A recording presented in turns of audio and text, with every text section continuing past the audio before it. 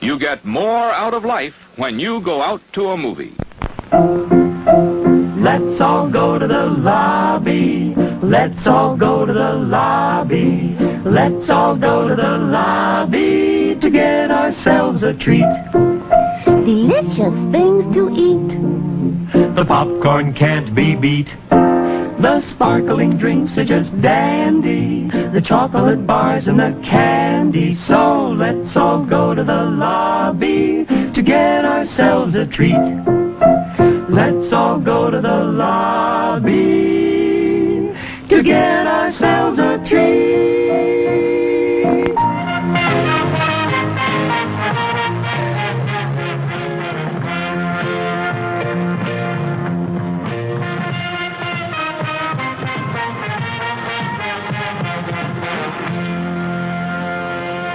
Hello, welcome once again to Halloween Boutique Psychotronic Reviews.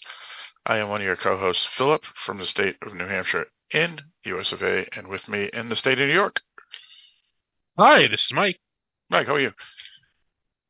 I'm fine, Phil. How are you? Doing all right. I had a big snowstorm here, lost power all day, came back on at 3:17 p.m., so it was 13 hours it was out, so I had to work at Starbucks and then McDonald's, and I had to shower at the gym. It was a disaster.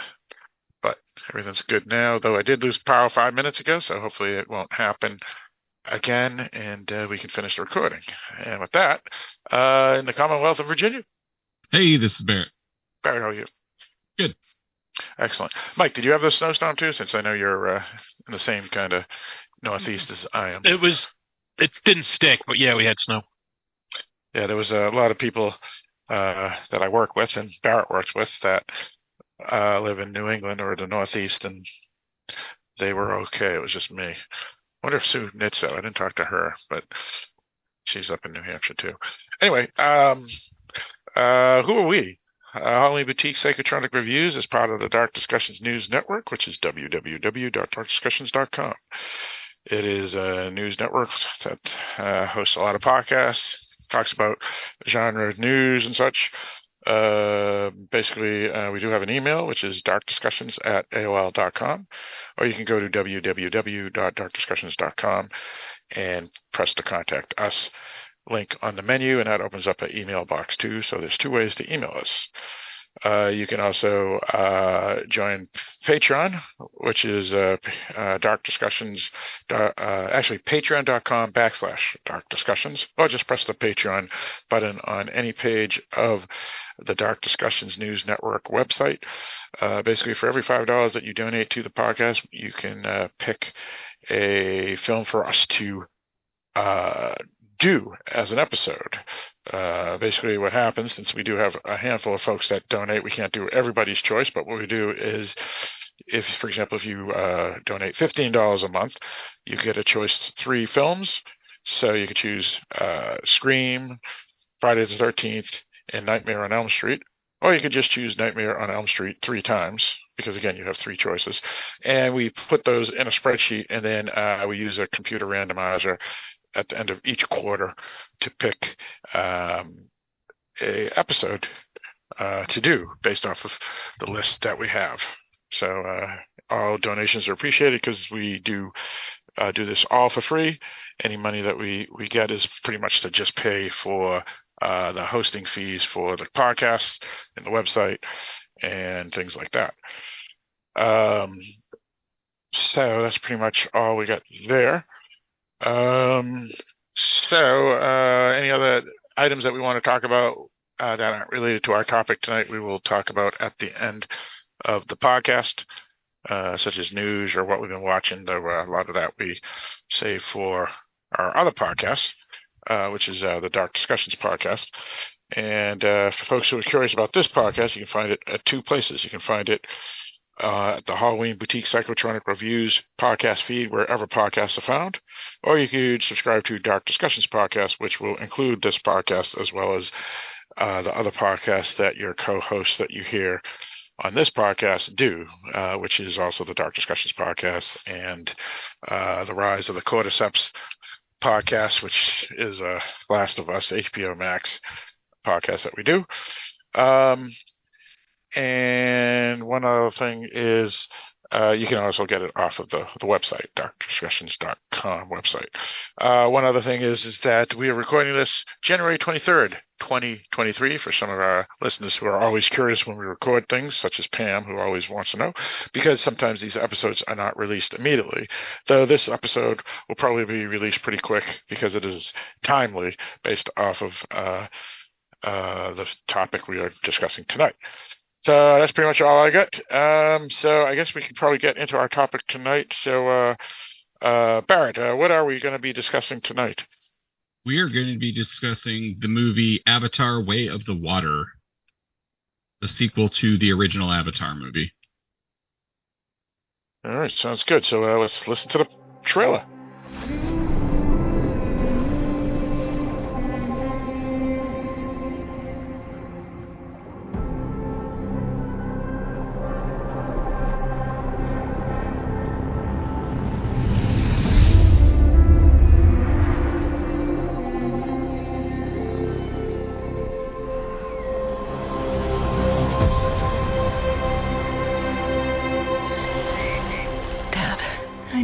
think I'm crazy. Not behind those big rocks. But I feel her.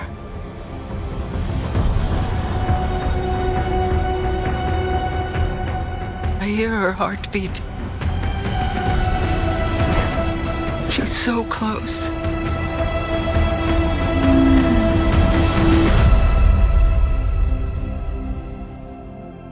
So what does her heartbeat sound like?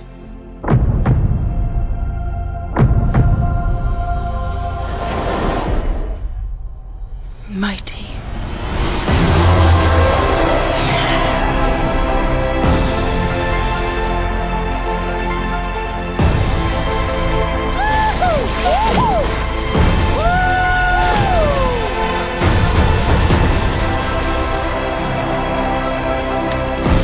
We cannot let you bring your war here. Outcast. That's all they see. I see you.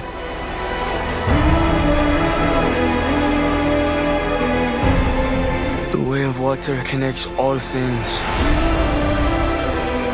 Before your birth and after your death. This is our home! I need you with me. And I need you to be strong.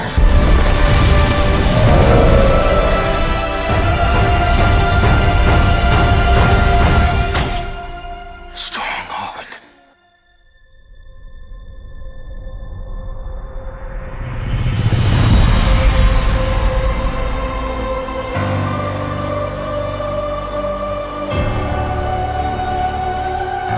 All right, so yes, Avatar: The Way of Water, also known as Avatar 2, a 2022 epic science fiction film that was released at the end of 2022 Q4. The film is directed by some guy that I've never heard of named James Cameron. That's a joke. And it was written by James Cameron, Rick Jaffa, and Amanda Silver. The film stars Sam Worthington, Zoe Saldana, Sigourney Weaver, Stephen Lang, and even Kate Winslet, believe it or not. I don't even know what she played, but a lot of these actors are what we call voices of avatars, because this is well, I'm sure everybody knows because it's a pretty famous film. The cinematography is by Russell Carpenter, music by Simon Franklin. 20th Century Studios released it, which means Disney company. Running time is an hour and 92 minutes, so a fairly long film. It has just become the 6th week in a row that it is the top ~1 film at the box office. There was rumors that Megan had passed at one point, but that did not happen, I guess. $2 billion. It's a huge blockbuster. It was made for for anywhere between 350 to 460 million, so it's quadrupled that. And it is part of a franchise because they already have a third, fourth, fifth coming out. And though James Cameron, I believe, is in his late 60s or early 70s, we're assuming that he'll direct all of them unless something unfortunate happens. That's pretty much all the information I got here, but it is a sequel to a 2009 film. So I guess we can get into how we heard about this film and what we thought about it. So let's start with you, Barrett. Yeah, I enjoyed this film a lot. I thought it's technically one of the most amazing movies that I've seen. Just all of the movie and the way it's crafted is just amazing, especially with the 3D. I don't think you get the full effect unless you do see it in 3D. I was never bored, even in the moments where there's no action. All of the visuals keep you fairly busy in your mind. It's not a perfect film, but it is very entertaining. There's a few quibbles I have with it. But all in all, it's definitely an enjoyable movie. It probably could be cut down a little bit. It's over 3 hours in length. And most of the acting's pretty good. Sam Worthington's not my favorite actor, but he does an okay job in this. And the rest are really good. That's pretty much it. All right, sounds good. Yes, for me. How I heard about this film, because I'm alive, but I didn't actually know it was even coming out in December. It was total fluke. Basically what happened was I brought my girls to see Jaws in IMAX because it was re-released over the summer, and my daughters, 7 and 9-year-old, at the time were 6 and 8 years old. At the end of last summer, early fall, we went to see Jaws, and then in front of Jaws, there was an ad to see Avatar because Avatar was being re-released at theaters in, I think, September of 2022. So at the end of Jaws, and actually probably during the trailer, my girl said, "Oh, we got to see that film." I said, "Yeah, it's a really good film. We'll do it." So I took them to see that in September on IMAX in 3D. And then there was a thing that said Avatar 2, or Way of Water, was coming out in December. And that's how I heard that the film was coming out, because I had no idea. I knew it was coming. I knew that he was working on 3 or 4 sequels, but I had no idea where he was in the process. And then suddenly in September, they were saying the new one's coming out in December. It's like, oh, all right, that sounds cool. So I brought my daughters on technically opening night. So nowadays films open up on Thursdays, but we, meaning me and my daughters, we went to see it on Friday, the real opening day, or the traditional opening day. And I was with Barrett. I thought it was fantastic visually, really well made film. It was exciting, kept my entertainment the entire time. I wasn't bored once. My daughters enjoyed it, even though at points they were scared, especially my oldest, because she's always scared of like scary scenes, like the violence, I guess. Because again, this is an action film. And yeah, I liked it a whole lot. It was a really good film, and high recommend by me. So that was my thoughts on the film. Mike, what do you got? How did you hear about this film, and what did you think? Multi-million-dollar advertising campaign. The fact that they've been making it, quote unquote, since like 2011. Cameron has been talking about this. First one came out, what, 2010? 2009, the end of 2009. Okay. So, ironically, was not in development as long as The Rock's Black Adam movie, but it did much better. So, yeah, it's I have mixed feelings. I think Cameron is still, for the most part, a great storyteller. You give him a story, he tells it well. He knows how to edit. Ironically, given the 3-hour and something length film, meaning, by which I mean, though, not that he keeps the story condensed, but he knows how to keep a story moving.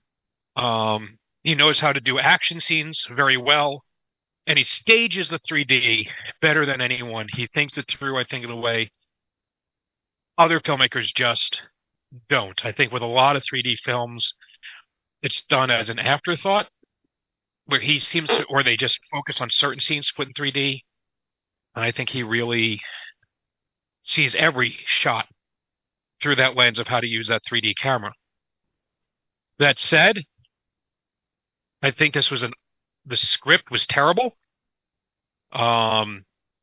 It just felt, in addition to the heavy-handedness and the cliches and formulaic nature of it that you had problems with the first one, I think they didn't have any real character arcs for the most of the characters.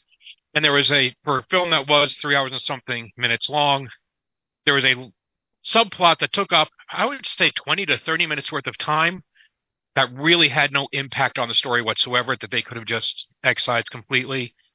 There was another one that probably took a lot less time, but again, it existed just so they could pay it off in the next film or the film after that.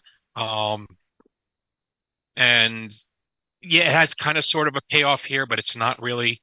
To me, it wasn't a big payoff. It was sort of let's find something for this character to do payoff. Does that make any sense? It makes sense. We'll talk, I can't wait to hear which character you think that of. Jesus. It was Jesus. Okay. That's what I thought. So, yeah. Which, if you haven't seen the film, won't make any sense. If you've seen the film, you should know who the Jesus character is. But so that's how I felt, and so I have kind of mixed feelings about it. And I said I was skeptical about the film to begin with because it has been 10 years or 13 years, and nobody has talked about Avatar after that movie left theaters, except maybe to make fun of it a bit or to talk about how nobody talks about it.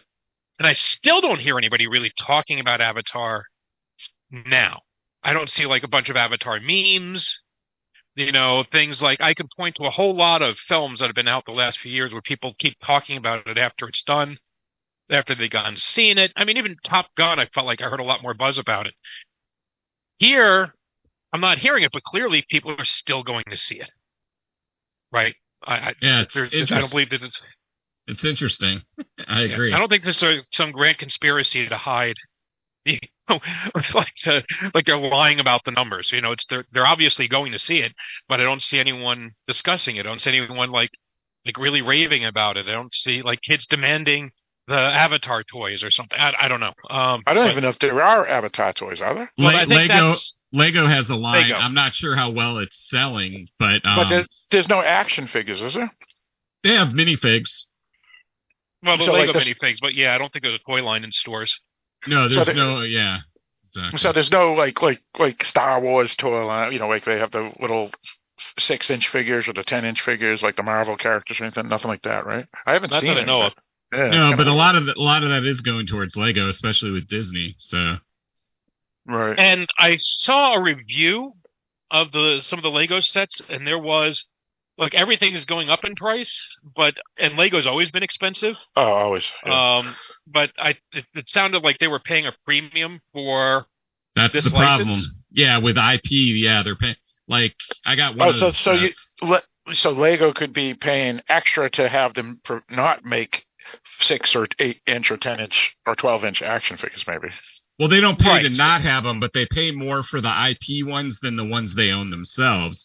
So part of what they, when they put the prices out there, you're paying the premium for the Avatar stuff versus, say, their own stuff. Right. Plus the odd thing that there is nothing else out there, Right. Like it's a little hard to tell with some toys, but Lego's a lot easier. In other words, like say Hasbro makes G.I. Joe, right? That's their own brand. They own it. they make 6-inch G.I. Joe action figures for $25, and you get a 6-inch G.I. Joe figure, $25, and whatever it is, and whatever it comes with. And then they also sell Star Wars. They used to make the 1 foot ones. Remember, we used to have the 12-inch ones. Oh yeah, way back in the day. But they also do Star Wars and Marvel 6-inch action figures, also for $25. Some exceptions. And you can put them next to each other, but then you could get it sort of a subjective argument is like, are you getting a better value for one over the other? Because they have to pay royalties to Disney for the Marvel and Star Wars characters, but they don't have to do that for G.I. Joe because they own G.I. Joe. Well, right. Lego, it's very easy. You just look at the box, see how many pieces are in the box, and like divide it up. How much am I paying per piece? That's exactly every how they box figured is a little out. different. Yep. Each one has a different number of pieces in it. The prices are often different per box, although within a certain parameter. And so the Lego nuts, whatever the Lego collectors are called, I don't know if they have a thing. They can look at it and they go, okay, this is $50 for this many pieces. Well, for $50, I got this many pieces. Or there was this box for $40 that had the same number of pieces as this $50 Avatar box. And they can set, now, there are also other variables involved, how many pieces are unique, right? Because Avatar is so weird, right? You have to, it's not like they have existing pieces that would work for giant blue space whales or something. But it's still, they're definitely, it's like noticeable. The license hit is very, very noticeable there because you can do that easy comparison. Yep.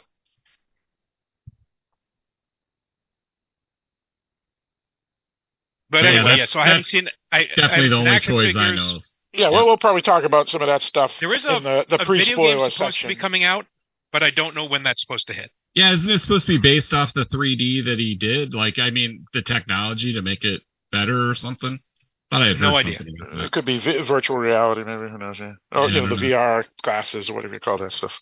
But anyway, Mike, we'll get into some of that stuff in a moment. So continue your commentary and review, I guess. No, I said what I said. I can't get into too much more until we get into more details. But it's just really, I just thought it was a bad script, but a well-told bad version of that. And if you're talking about just popcorn entertainment in the theater, it works. All right. Sounds good. All right. So, Barrett, do we have a wiki or IMDb? We do. Uh-oh. He's not prepared. I have the wiki open, but not the IMDb. Uh-oh. Always forget about that one. All right, you ready? Here we go. Yep, let's go. Jake Sully lives with his newfound family formed on the extrasolar moon Pandora. Once a familiar threat returns to finish what was previously started, Jake must work with Neytiri and the army of the Na'vi race to protect their home. All right, that sounds good. Doesn't tell too much, but it tells a bit. I guess. Yeah. So, how do we do it here on the Halloween Boutique Psychotronic Reviews podcast? Basically, we have two sections, or three sections really, which is our specific individual reviews, as we just did. That's the first section. The second section is the unspoilerly section. So we'll talk about things that are generally related to the movie, or James Cameron, or the stuff that people are talking about online, assuming that there is stuff, because Mike mentioned he hasn't seen it as much as some films, or the negative stuff too, because we do have some folks trying to say that the film's racist and also against and it's also ableism, and whatever. But that's part of the stuff. So, just general stuff related to the movie and the series and the characters and maybe the actors behind the voices and whatnot. And then at a certain point, we'll throw up a spoiler alert. And then at that point, we will talk about everything and anything related to the movie, because generally what we do here on Halloween Boutique Psychotronic Reviews is not just review films. We also critique and dissect what the writers and the actors and the screenwriters and the producers are all trying to say, how it relates to maybe symbolism in the modern world or our world or just people or things in general. And then that's where we'll talk about spoilers, because obviously to do that type of dissection and critiquing, we have to talk about specifics, including even twists and the ending. So we will throw that up later. But at this point, we can talk about general stuff. And where do we want to start? I did mention a few hot topics, such as the ableism / racism that people are claiming on James Cameron. We have the toy stuff that we can and marketing, and even the Disney World meaning the region of their park that they've made that's related to this movie. And there's sequels coming out. There's the third sequel. Barrett has mentioned in prior podcasts that it was filmed along with the second, so that one may actually probably come out pretty quick, meaning 2024 possibly. Who knows? Where do we want to go? What do people want to bring up? Anyone? Maybe we can start with the ableism one if you want to get that out of the way. Yeah, sure. So basically, we mentioned the Jake Sully character. He is a veteran of war that has become disabled, and he has chose to take the life of the Blue Nami characters on this moon because probably for a number of reasons, but one of the issues that some people call the film ableism. And for folks who don't know that term, because it is a weird term, I didn't even know. I had to look it up today. It's basically, I don't want to say discrimination, but poo-pooing or ignoring disabled people as people. Basically saying that they're not as worthy or good as people who may not have a disability, and that includes both physical and mental disabilities. And because Jake Sully's character was in a wheelchair as a human form, for him to give that human form up and become a Nami, where they do or where his character, I should say, his avatar, is able to have the ability to walk again. He isn't in a wheelchair. People have claimed that this film may be ableism because they're trying to say that, or James Cameron, I should say, is specifically trying to say that being a person that isn't in a wheelchair is better than one who is not. Okay, so I think this kind of goes in tandem with the Native American motif that people are having problems with as well. I mean, it's just people can't let a story be a story anymore. You can't have someone that overcomes a disability by getting healed of it. They have to stay disabled. I don't know. It's just, this stuff drives me crazy. I don't understand. Yeah. Write your own movie if you want that to be in your movie, but this is his story that he wrote. You can't just write a story and have it be your story anymore. Everybody thinks they own it. And also, at what point do they make him not a real person? I understand the idea of ableism, of people who have whatever the phrase is, whether it's disabled, handicapped, differently abled. I don't give a shit. What you call yourself, someone whose body is not functioning the way we would consider to be normal. Something is malfunctioning or is just not working. First of all, most people in that condition don't wish for it, didn't want it, and would get rid of it if they possibly could. Right? If you ask Stevie Wonder, would you like to be able to see? I'm pretty sure he'd say, "Fuck yeah." Right? I think Marlee Matlin wanted to be to be able to hear. I think she'd say yes. Well, there is some. I'm just going to interject a little bit of disagreement there, because there are cochlear implants, and there's some disagreement on whether that is a good thing or not.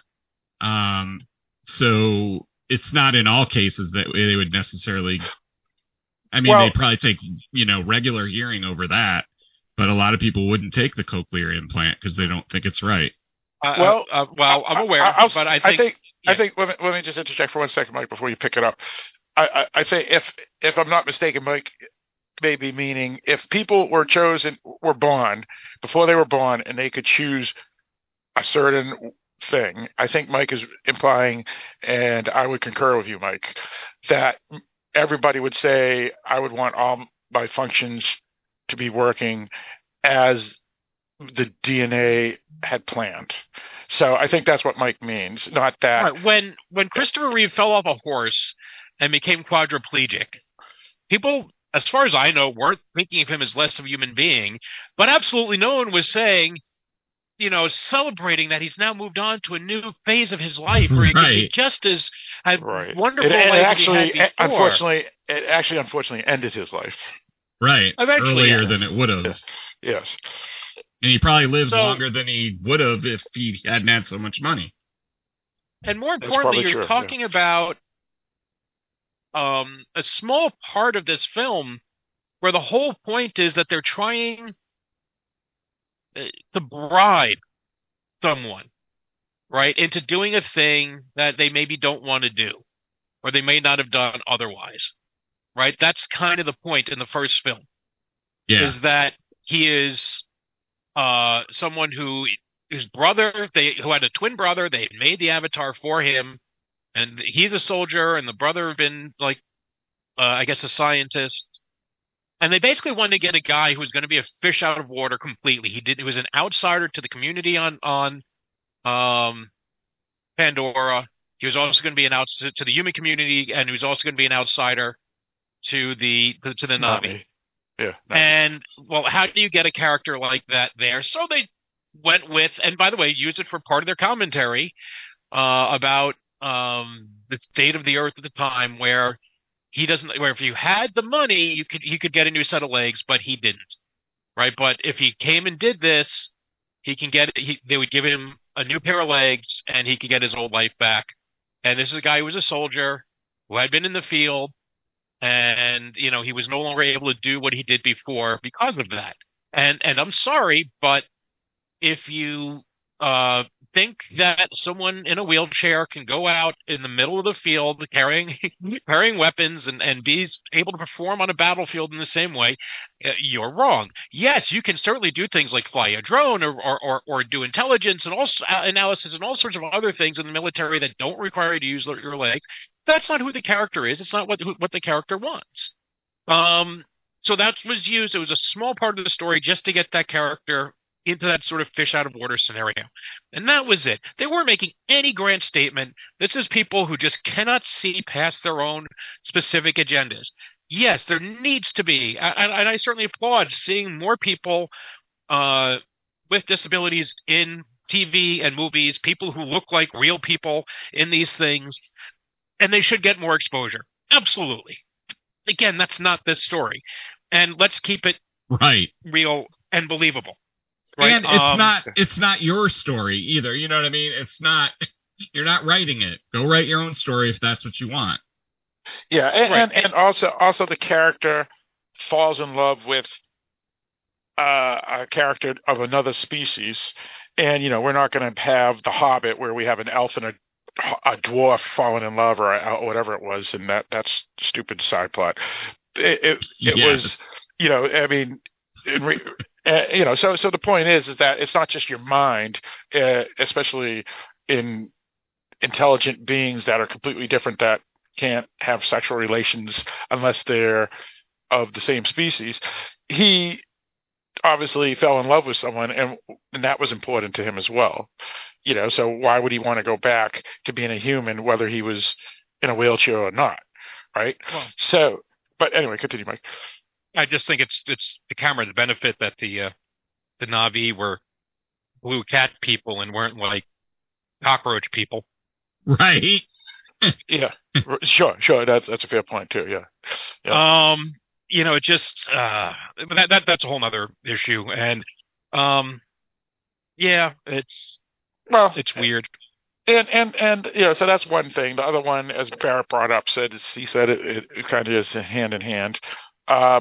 Is we have people saying that no white actors should be playing the Blue Na'vi, and that it's also racist to show whatever they were trying to imply. But the thing is that it's only been recent where ethnic and race even gender, specifically transgender, is become important to play certain characters, because back in the day, you could have a black guy playing a white cartoon character, or a white guy playing a black cartoon character. Nowadays, you can't do that, and you'll be considered racist. And then, then films where they're blue. Well, it not only blue cat people. So if they take on the form of the society of something that exists in reality, now it has to be played by those people as well. I mean, it's just where do we end? And well, again, to me, that's just an opinion, right? Because these are space aliens, not. Well, and everything is out of human experience. So anything we create is going to be things we've experienced, most likely, at least influenced it by it at the minimum. Right. Well, to me, this is akin to that argument. It's to me like when Disney remade The Lion King in live action, and they brought back James Earl Jones for Mufasa, but they didn't bring back Jeremy Irons as Scar, because what they did is they decided, since it's set in Africa, all the voice actors were going to be African or of African descent. Which and that's specifically Black African, not Arab African or right, sub-Saharan African, Black African, and it's like, well, because we're not. I understand if you were which by the way, I think that's kind of one of the benefits of voice acting, but is that you can literally be anybody, but they're animals, right?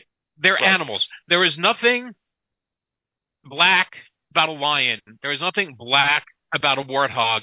There is nothing black about a mongoose. And if you made some rule that only black people could play animals in cartoons, believe me, people would say that was racist too. And it just is a weird thing that, I mean, it's not even like it was a cherished tribal legend, right? That they got from the Zuni tribe or something. No, it's just it's just animals, and here it's space aliens, right? And in this case, it's space aliens. They're blue space people. There isn't even a continent on which to draw from. Are these supposed to be Finnish space people? Are they supposed to be Japanese space people? Are they supposed to be Polynesian space people? I'm a little lost here. And yes, there are some parallels to Native Americans, but you could say there's parallels to indigenous folk of Indonesia or Papua New Guinea. And they have aspects of cats. Yeah, right. Yeah, and I don't even want to touch the whole furry thing, because I just have a feeling if this was Quentin Tarantino's Avatar, that they would be a race of people with giant feet. Right. Well, and we have Zoe Saldana, who, if I'm not mistaken, is a Latino woman which she is of black ancestry or mixed ancestry, and she's playing one of these folk. So it's like maybe they just chose. They had people come in for auditions, and they said, "Oh, yeah, these people are good." And we know why some of these character people were picked. He specifically said, meaning James Cameron, specifically chose Sam Worthington because he wanted a really good unknown actor, and that's why he was, similar to like Luke Hamill and I would disagree with part of that statement. Yeah, I know you do, but you know what I'm talking about. Harrison Ford, like George Lucas did. But but his character was supposed to be human anyway, so technically he could have been anything, right? While the other characters, I mean, same with Sigourney Weaver, she was chosen because she was human, and also James Cameron's good friends with her. He's worked with her many times. You could argue he made her career for because of Aliens. And then the other characters that play the Nani, the one important one, is Zoe Saldana's character. And she was a I guess we call a person of color. So I don't know what they're. Yeah, I mean, I think it's just people complaining, right? I mean, like I understand that there's what they call the white savior trope, and like The Last Samurai being a good example. That's a really good example. Yeah, but I mean, some of these stories originated with, being written by white people for white people, and at a time when the country was maybe 90% white. So it's a thing. But I get it, right? Your Dangerous Minds, or whatever. It's the white teacher who comes into the black neighborhood, right, and to save the black kids. I understand why people find that patronizing, and I'm not going to argue that. And I think maybe they could do a little less of that, or a significant less amount of that. But there's always been this thing of the other, the person going to another culture, or another tribe, or something like that, and thriving and adopting their ways and seeing from their point of view.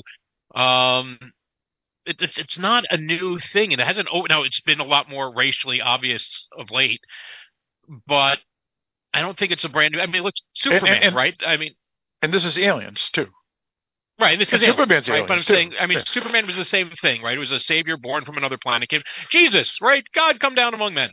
You can come up with all sorts of examples of that, of somebody from the outside coming in. And yes, I get it when it's kind of, if you might find it insulting, when it's specifically dealing with issues of race. I got it. I'm not going to argue that. I'm not going to argue that you're wrong about that, because I don't think you are. But this is blue people. They are blue people. Right.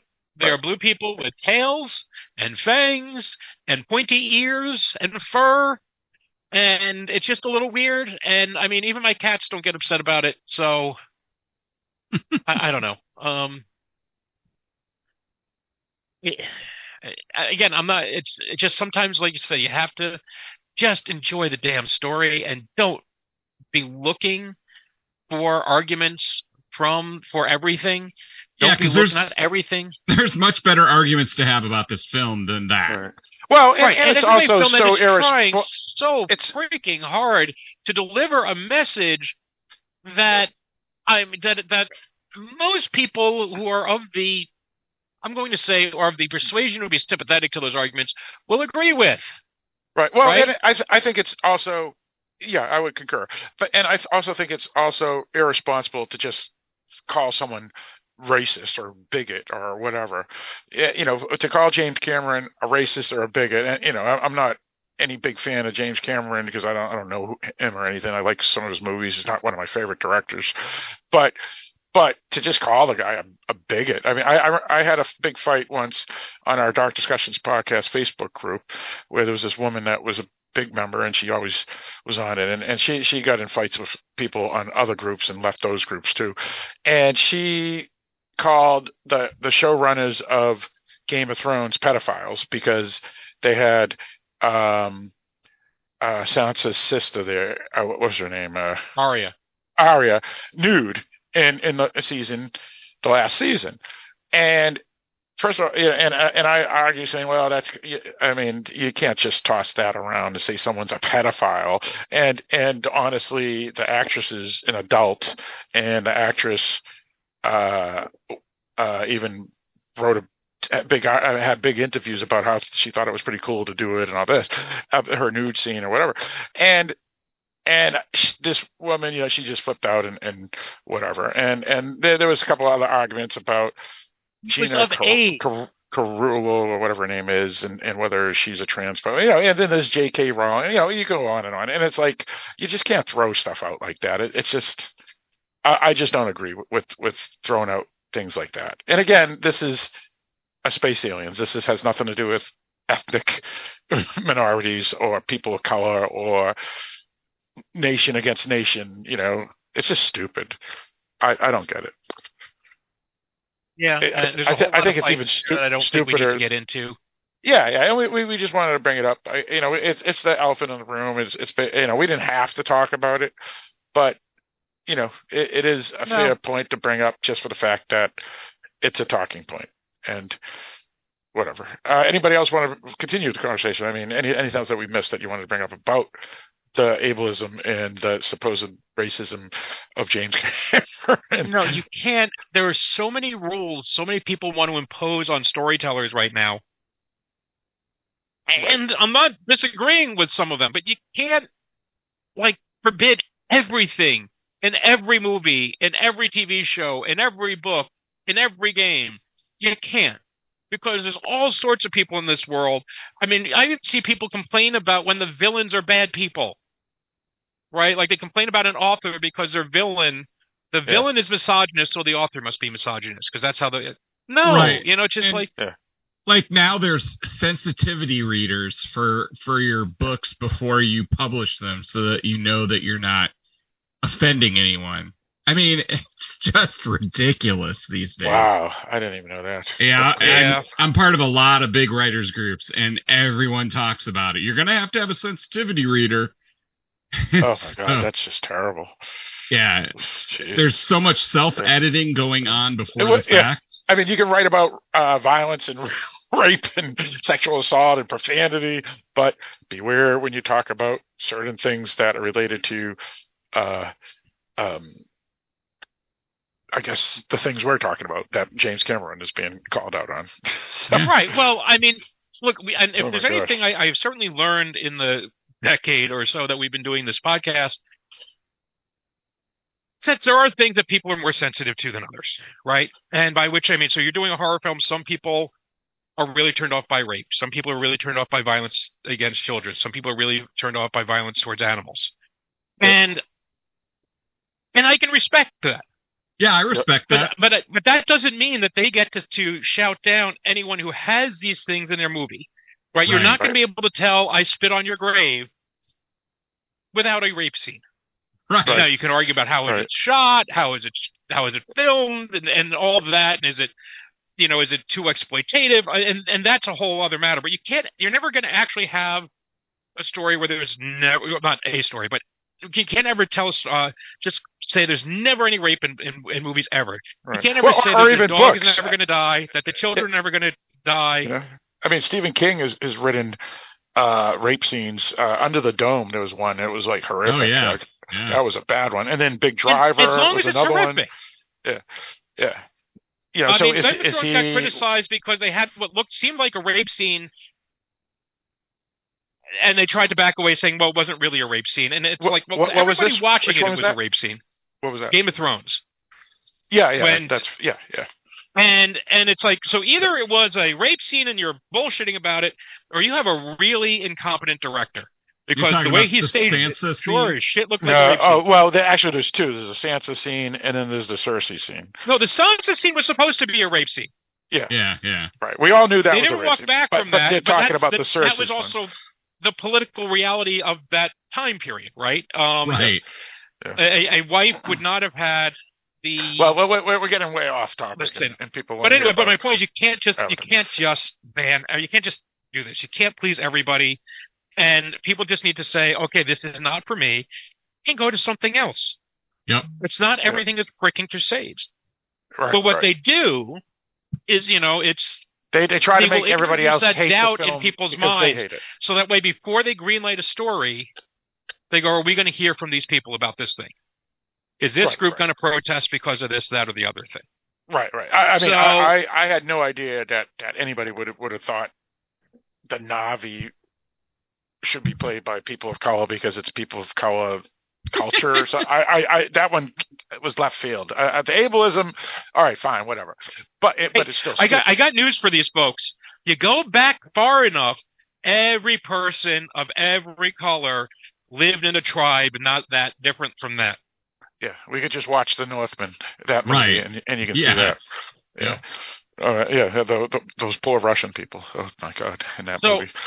And it's funny because I also, I just had a short conversation with somebody about comic books, and we were talking about the debate again about recasting Black Panther after Chadwick Boseman died, and a black gentleman said, as a black kid growing up in the South, my favorite character was Superman, who was this white character who lived in the city, right? I'm Sure. this black kid in the rural area.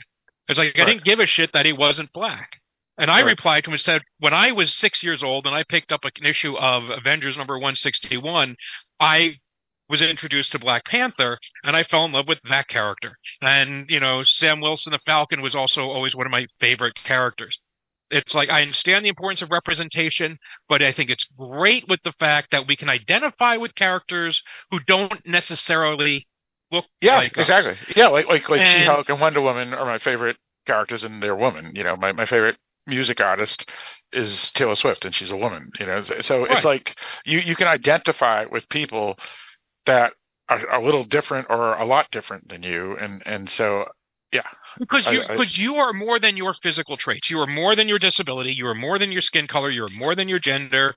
You're more than people are trying to say otherwise nowadays, though, right? So I'm just so just embrace that, right? And look at that, and just try to look at the story that he is telling. And is there anything really offensive at what he's telling? I think he's offensive in the degree to which in the manner in which he talks to me like I'm a 5-year-old. But that's a whole other story. Indeed. All right, so let's move on. I think the three of us are on the same page. If anybody disagrees, they can email us, or agrees, or their own experiences of what they've seen on the internet. darkdiscussions@aol.com, and just type in Avatar as the subject, and we'll know it specifically for this episode. And we will read your emails on the podcast in the next episode of Halloween Boutique Psychotronic Reviews.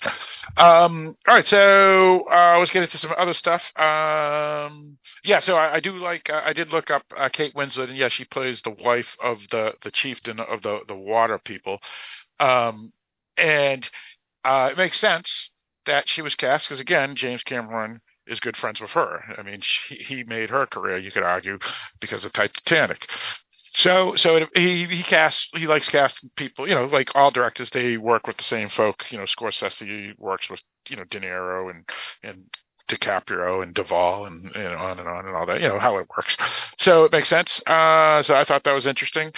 And I didn't even know Kate Winslet was one of the voices. Also, I didn't even know that the daughter was Sigourney Weaver until after the film, even though there's a scene that kind of spills the beans. Somehow they made her voice not quite sound like her. It sounded like a young woman, actually. Yeah. I don't know what they did. It seemed modified to me. I know she was in the movie. Yep. Going in. I knew she was going to be in it. Yep. And I kind of figured it out because there are a couple of moments in the film where she just looks like Sigourney Weaver, had her mannerisms. And that's just from watching way too many viewings of Alien and Aliens and Ghostbusters, whatever. But you just pick up on some of those things. And I was looking for it, and I was wondering, wait, she's a clone of,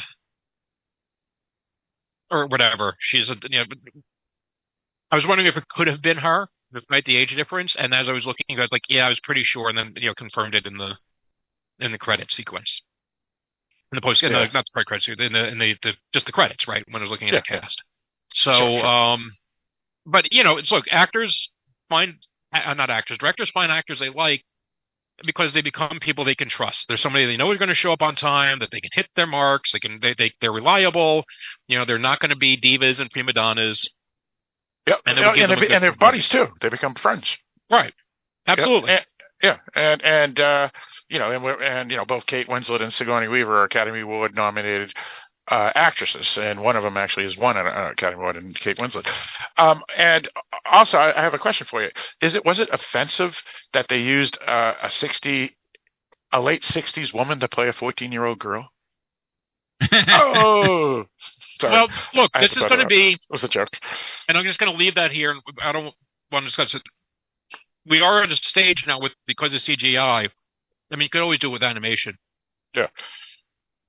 That you could technically be hitting a point where any actor could play any part.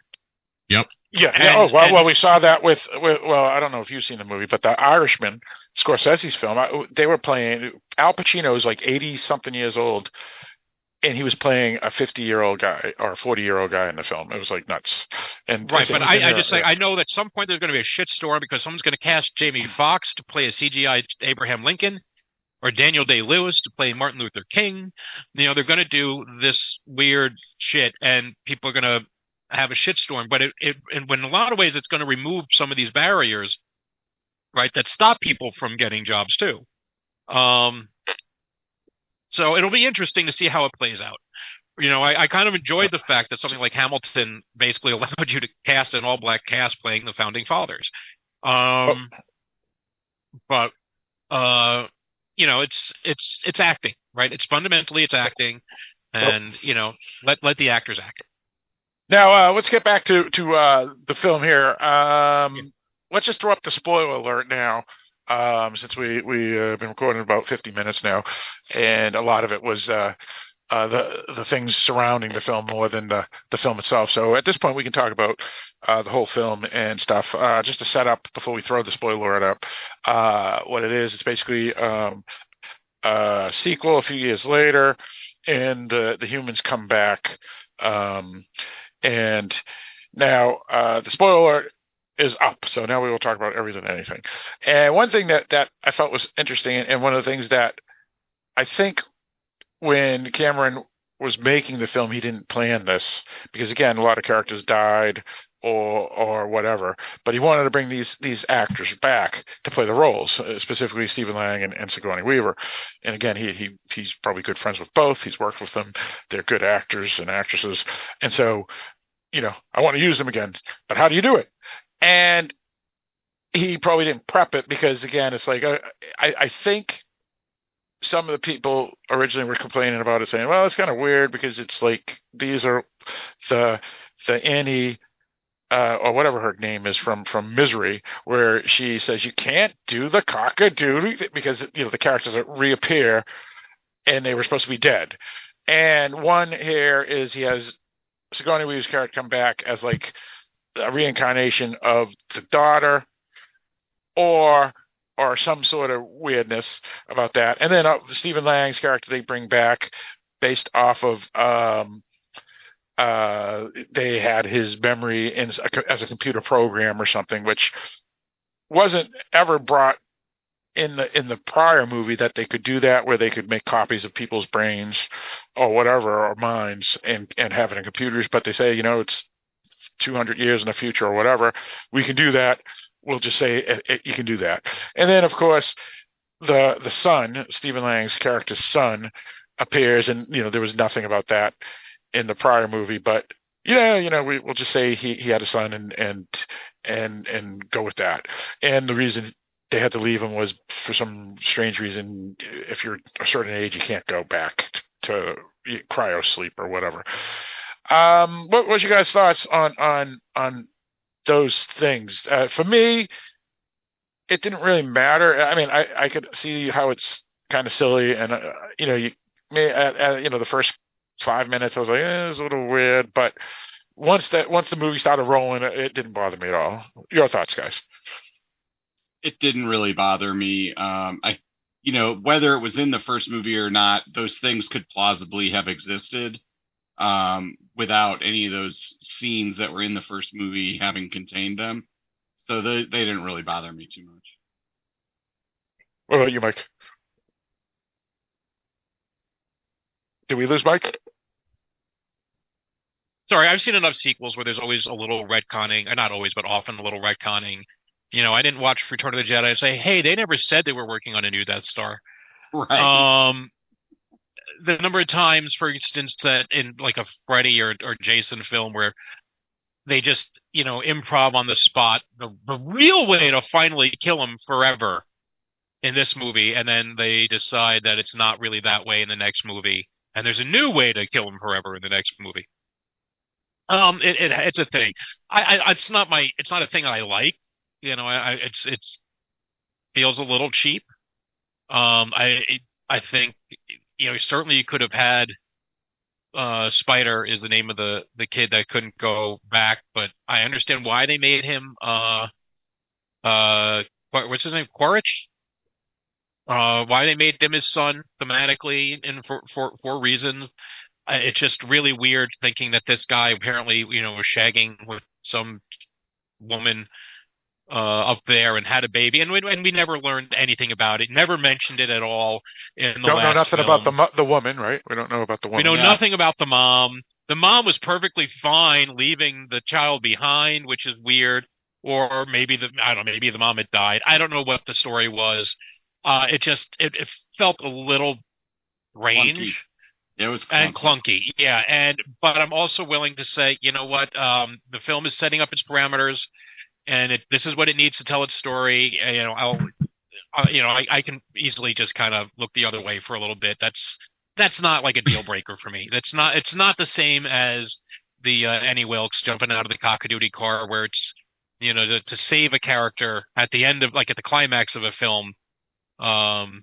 Who just decides, oh, and I just happen to have this anti-venom with me the entire time. It's like, all right, whatever. Just that way where it's a cheap plot point. Here, this is setting the film up. And so if you're setting the film up, I'll give you a little bit more leeway. One of the things that bothers me more is actually where they went from unobtainium to this new stuff that makes you immortal. I thought unobtainium was kind of cheesy in the first one. And going to an immortality drug was, I don't know. It's just, so they just totally forgot about the unobtainium, but they really wanted this stuff now. Which they don't even tell you about until like halfway or through the film. Right, exactly. And honestly, it's the whales plot line is the one that just annoyed the shit out of me. For a lot of, because it didn't need to be there in the end. It just took time. There was great visuals. The whales were neat, but I felt like the most preachy part of an already preachy film. Yeah, I can see that. So, but yeah, there was no need. There was already a reason for them to be there. Right? They didn't need to invent a new reason for them to come. Right. They already had unobtainium.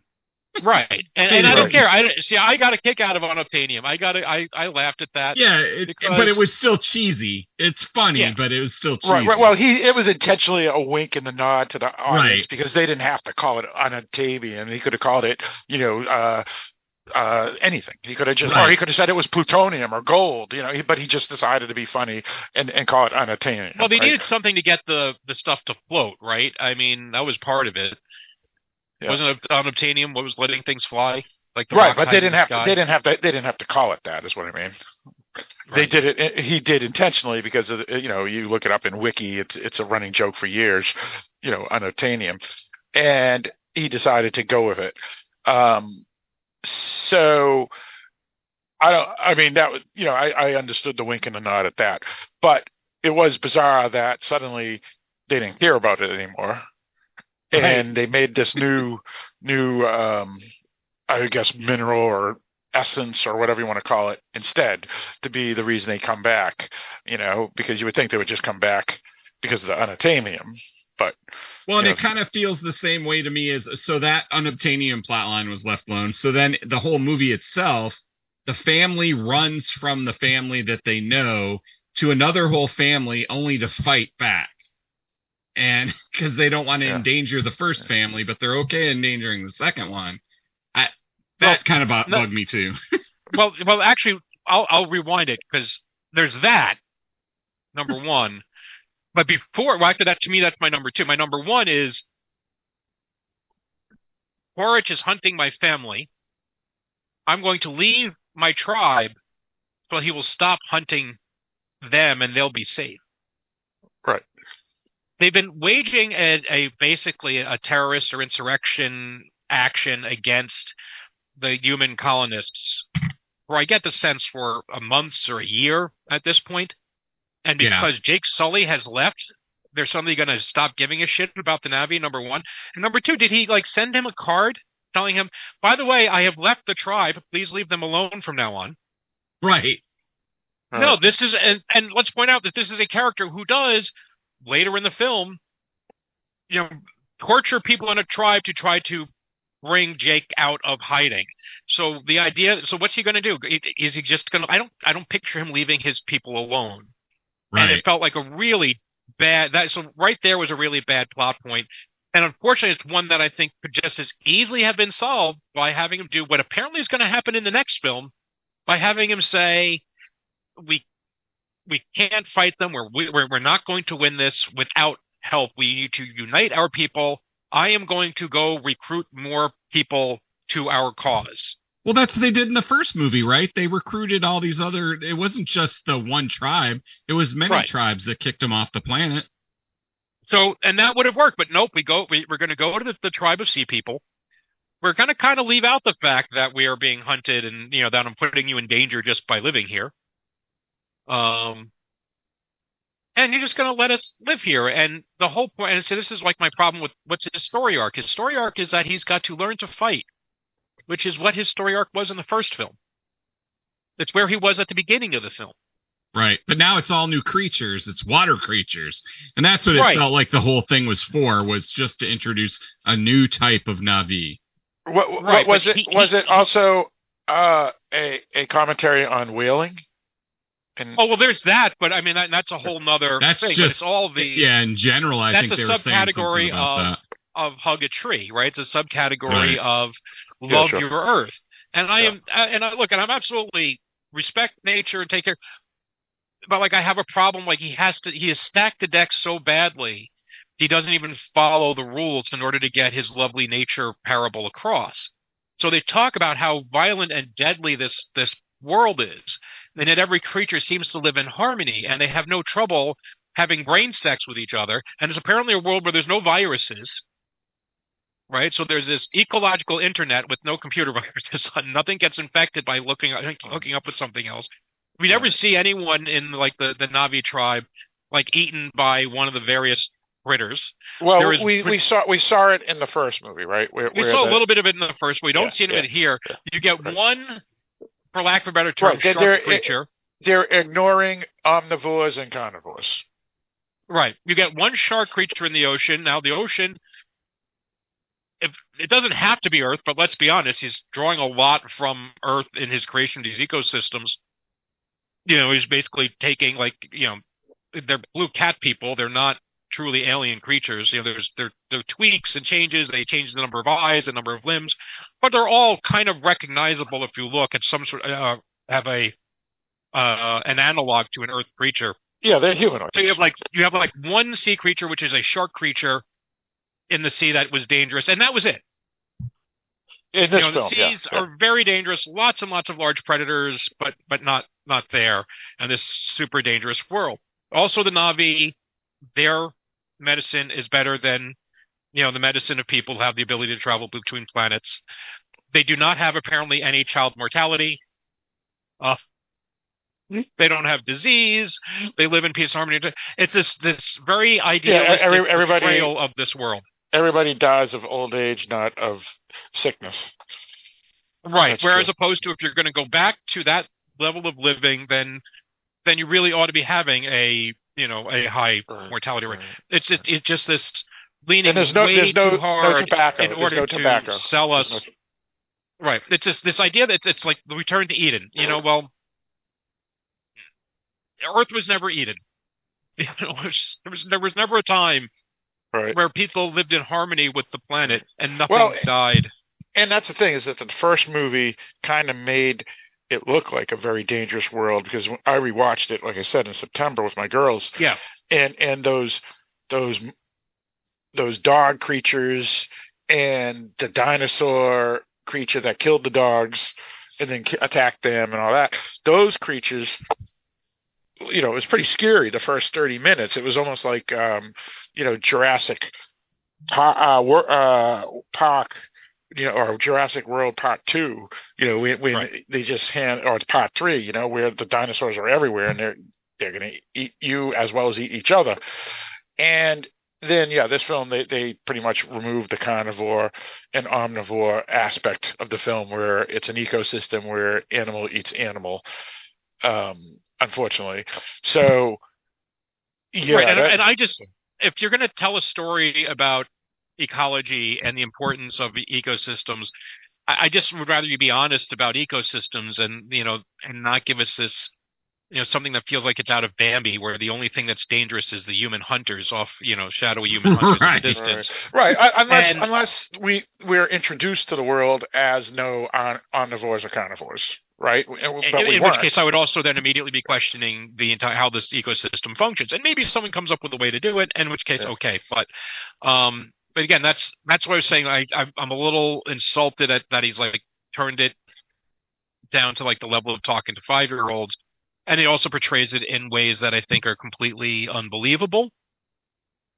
He stacked the deck in a way that, and like the same thing with the Save the Whales. It's not enough that there's whale-like creatures. It's not enough that they're intelligent creatures and empathic creatures. Nope, they're pacifists. They can actually speak, and not just speak like a rough language. They speak fluent language. They have poetry, mathematics. They eat gluten-free foods. It's just like it goes through everything. They're smarter than humans. They recycle their trash. They're even smarter than we are. They supply an immortality drug, and the only way to get it is through their brain. Because it's not enough. Because we have to make sure just how really bad whaling is. And last I checked, and yes, you can certainly point out cultures that still do it. No argument. Yeah, Japan, Iceland, whatever. Yeah, but it's really heavy-handed, and to the degree where it didn't have to. And fundamentally, if that wasn't in the story wouldn't really be Moby any Dick different. was a great book. And the movie was awesome too. Right, but because what if the whales were not in this film? Well, now you would have lost some awesome action sequences, no question. Right. But then they would have just used the torturing of the tribe members to serve the same purpose. Right. Well, they could have just stuck with the unatamium and have Lang's character be the rogue or set off by the army to eliminate a traitor or go after a traitor, in their opinion, and that would have been good enough. But yeah, they decided to have the subplot. Now, I don't have any issues that whales were as intelligent as the Na'vi, because again, this is a that doesn't bother world. Me either. Now, when they have all these other things, obviously Mike was being humorous about the gluten-free and all that, but the rest of it, where they are pacifists and they're this and they're that, I can see how that can be considered heavy-handed. So that's fair. Well, and here's where I find it ridiculous is that you have the outcast whale, and I'm eating my gluten. I don't care what anybody says. Right. Anyway, continue. Yeah, the outcast whale, whatever his name is. Yeah, and we find out he's outcast because he was violent, and then you find out the reason he was violent was because he was being attacked, and his pod mates, I'm assuming we'll call them pods, the same as his, he's trying to save people, trying to save his family. Yeah. And he was outcast for trying to save his family by using violence. And now through the translation, through the youngest boy, second son, whatever his name was. Yep. Second son says to the tribal leader, after Violent Whale saves his life, that he's not violent anymore. He promises he'll never use violence again. He's changed. He's not the same as he was before. Right. And yet later in the film, he uses violence. Now, we never see a moment where he says, you know what, fuck it, I'm going to save you, and I will renounce my oath of nonviolence. You never see the rest of the whales say, these people have gone too far, we have to give up our pacifist ways to fight back. We never see them accept Violent Whale back in. And I don't want to hear that, well, that's in another story. You could certainly have had at least little bits of that, of story development in there, of the whale saying, you know what, if it means being an outcast, I'll be an outcast if I can save those I care about. And I see your point, because, in the Earth world, we have herbivores that won't attack to eat you, but they still will use violence. Like a horse will still kick you in the head and kill you. A cow will do the same thing. A moose will do the same thing. So there are plenty of herbivores in the real world, and even sheep who are harmless, and goats that are harmless, basically. If there's a problem, they'll try to escape, and you may get hurt just because they run you over or something. So yeah, and it hurts. Yeah, so so it is interesting how here violence. There's a creature that is true pacifist, like the definition of pacifists, and when violence occurs by them, it's immediately considered outcast. While in the real world, that this ecosystem is based off of, which is the Earth ecosystem. Even herbivores and animals that don't eat other animals will become violent to protect themselves if they have to, or even on mistake, where they just assume you're a threat, or you come too close to their child. I mean, it happens. I have a question and you about also, this. by the way, anyway, I have a question about this because humans are not part of the natural Na'vi world. So wouldn't they be considered as like, I don't know, like rogue cells that they could kill? I mean, right? Yeah, or what they do, invasive species. Right. So why would the whales even think about fighting back the same way with the humans? They're not part of the natural environment. Well, this is sort of the problem of him telling the story in shorthand and trying to cram too much in the story, so not everything is as fully fleshed out as it could be, and sticking a story in there to make a point rather than making rather than incorporating it more naturally into it and following it through and developing it well. I don't think he was able to do that in the time that he had, and we're talking about a 3.5-hour movie. He had plenty of time. It's not until like an hour into the movie that we end up in the Waterworld part, right? So it takes a long time for the setup and everything else to happen. Well, he definitely the whale is introduced very late. There's no doubt. But he definitely makes you hate the whalers. I mean, you watch what the whalers do, and it couldn't be more awful. Right. And it's all for what I'm this saying is one thing. there are a lot of ways to have handled it, and even like I said, even if they had given the fact that the end, the whale that had been violent and then wasn't violent and then had renounced violence, but then unrenounced violence and unrenounced violence off screen, and you never get any discussion because we know we can talk to the whale, and they had the whale subtitles earlier in the film, so you could portray that conversation. You never had the whale like give the Popeye line. I've had all I can stands and I can't stands no more, and go in and then fuck shit up. Even just a little thing like that, at least it would have felt like there was a character turn as opposed to just, and now we need the whale to do this for this plot point, so because this will look cool. And it didn't necessarily come out of story or character, or if the whale had just been from the beginning, it's of saying, if protecting my loved ones means being in exile, then so be it, as opposed to saying, but I promise I'll never be violent again. It just kind of goes back and forth according to what he felt like writing at the moment, and it doesn't end up being, to me, a coherent story. I like the concept. Don't get me wrong, I'm far from pro whaling.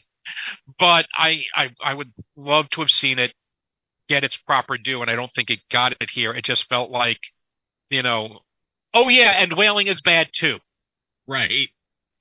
And look how horrible it is. We're going to show how horrible it is. Yes. Well, let me ask you this about Mike mentioned the Jesus thing, and we'll talk about that, I assume, because I'm not quite sure what you mean, but obviously they have some spiritual stuff in here, and even references that are based off of stories or fact, if you prefer. But we have the two sons, and it's almost like the prodigal son thing, I felt, because for folks who aren't familiar with the prodigal son, it's a story that Jesus says in the Bible, in the Testaments, the four Gospels, about a father who has two sons, and he gives them both a lot of money to help work on the farm and build a farm. The older son decides to do just that and makes a really good life of himself, while the other one says, you know what, I'm taking this money and I'm going to the next country over, and he basically blows it on whores and stuff like that. And then he comes back like 20 years later. Went to Vegas to blow it on hooker and blow. Basically, yeah. And it's pretty much specifically says that in the story too. And he comes back, and his father immediately takes him back. And also it can be related to the book of Job as well in the Bible, where Job was this guy who does everything for God. And same with Cain and Abel, for that matter, too, where Cain does all this stuff for God, but God likes Abel better, or at least that's what he perceives, Cain perceives. And Job does all this stuff for God, and God keeps on, giving him pestilence and giving him sickness and giving him this and that. And so you got this younger son, who just keeps on getting pissed on by his father, who is the Sam Worthington character. And the other son, the older son, who can't do any wrong. And so I saw a lot of biblical things here too. I mean, I didn't see the Jesus one, and then there's also the Sigourney Weaver one too, with the daughter. So I guess there's a lot of it, and I don't know if that was it was intentional, those stories, but I don't know if they were intentionally similar to these biblical stories, because I have no idea. Well, my problem with the older son was I first saw him dying from the second he appeared on screen, and there was a younger son. And the younger son was a mess up. I knew that was going to happen, and so that kind of, I don't know. I know it was going to be one of them. I just wasn't sure. Will it be the younger one? Excuse me. Was it the younger one who dies because the older son was not watching him the way he was supposed to? Or is the younger son's fuck-upness going to cause the older son to get killed? It's going to be one of the two. Yeah, see, I didn't see either because I felt this was Avatar. They're not going to kill off one of the sons. But, of course, I was way off on that. So this is like the first film where Jake runs into whatever her name is, Zoe Saldana's character. And I'm like, okay, let me guess. They're going to fall in love. They're going to get married. She's going to be betrothed to the top warrior, and her father is the head of the tribe. And I can tell you that, like, from the moment you met her, that they first laid eyes on each other on the screen. Yeah. Yeah. All right. And that's why the scripts for these have been so criticized for being cliche, is that it's not just that they have certain tropes in them, because so many of the films have tropes in them. It's that they're not even using the tropes in an original way, and it makes the film very predictable. Sorry. And like I said, one of my favorite early internet memes was seeing somebody take put the one-page plot outline of Pocahontas, and they just go through of Disney's Pocahontas, scribble out the names of the characters and write the Avatar names in their place, because it pretty much follows the exact same story beats. Right, and that's one of the reasons why Avatar was people were saying they're Native Americans. That's what all they are, because of that meme that you just mentioned, Mike. And I haven't seen Pocahontas, the cartoon, because I forget why. I heard it was just average or whatever. You saw Avatar. Yeah, I saw Avatar. There you go. So maybe that's the same thing. So yeah, maybe these things are not original, and maybe he is familiar with the biblical stories and Pocahontas and all these other stories, or history, if you prefer, and because both Pocahontas and the Bible can be considered history, maybe he just saw all these things and said, "Hey, let's turn them, use them as his template or his skeleton to form a new story, even if it is very similar." Well, right. I think there's a reason why archetypes persevere, because they touch on some truth. They have some resonance to them. It's all about the resonance, really. I mean, it's right. I think we all recognize, so look at some of these archetypes, and we can tell there's certain people that just, that reminds me of this person, that reminds me of that person. And then you always get some people that are characters that are a little bit more that don't fit so neatly into the archetype character, and they often remind you of somebody too, or maybe they're just something completely unique. Well, and there's another one. This Stephen Lang's character's son. I can see him. I've seen stories of where people or creatures adopt a foreign creature and they become one of them, and is that creature going to betray and have that fight between, are they human or are they Navi, or are they human or whatever, or are they English? Like Lawrence Arabia, is he Arabic or is he English? He has to fight between, and he keeps on coming back. He talks to his friend, the Arab friend played by Omar Sharif. He goes, when Omar Sharif says, "You're one of us," and he goes, "But am I? Look," and he pinches his arm. "I'm this color. I'm not like you," because Arab folk are Mediterranean, and he's as blonde and blue eyed as you can get. So we've seen these stories hundreds of times, and so that's another one that was thrown in there. But 6 degrees to James Cameron. He did Aliens, which is a sequel to Alien, which was written by Dan O'Bannon, and Dan O'Bannon has said many times, or has been quoted many times, which is, and I'm paraphrasing here, Dan O'Bannon, the screenwriter and director, he said that it's very difficult to find original stories today, and so you're always going to be taking things from other stories. So James Cameron, he may be taking from Pocahontas, he may be taking from the Gospels and Job and Cain and Abel. He may be taking from Moby Dick. He may be taking from the example that I just used with the kid, is he Lawrence of Arabia? He could have been taken from all these films and these stories. Well, and that's the thing. The older you are and the more experience you have, the more you've probably read and seen, so you're going to be able to compare it to other stuff. So if we were like 10-year-olds and we watched this movie, it would be the best thing we ever probably saw.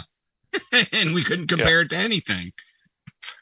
Yeah, and that's a fair point too. So I don't know if I can fault him for quote unquote not being original, because Dan O'Bannon's point is fair. So the question is, did he do enough of an original story to make it okay? And it is an argument two ways. Mike's point, which is, it's not original enough. He didn't change it. And then there's other people's points, which is, I think it is, because it takes place on Pandora and it's about blue people and whatnot. So that's going to be debate. Yeah, go on. Oh, Mike, you're fading out again. I don't know what happened.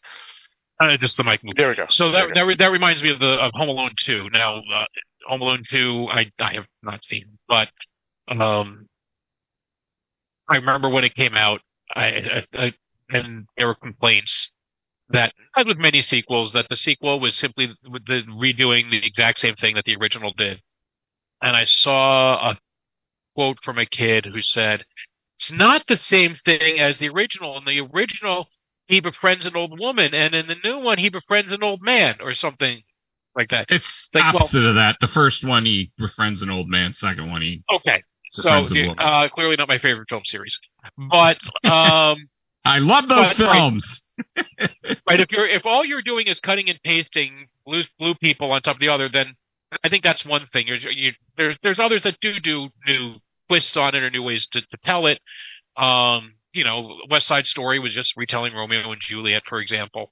I dropped out on the internet for a minute, but I think like the last original story idea maybe that I can remember might have been Groundhog's Day, right? Where it's just having somebody relive the same story over and over and over again, and even that now has become a trope.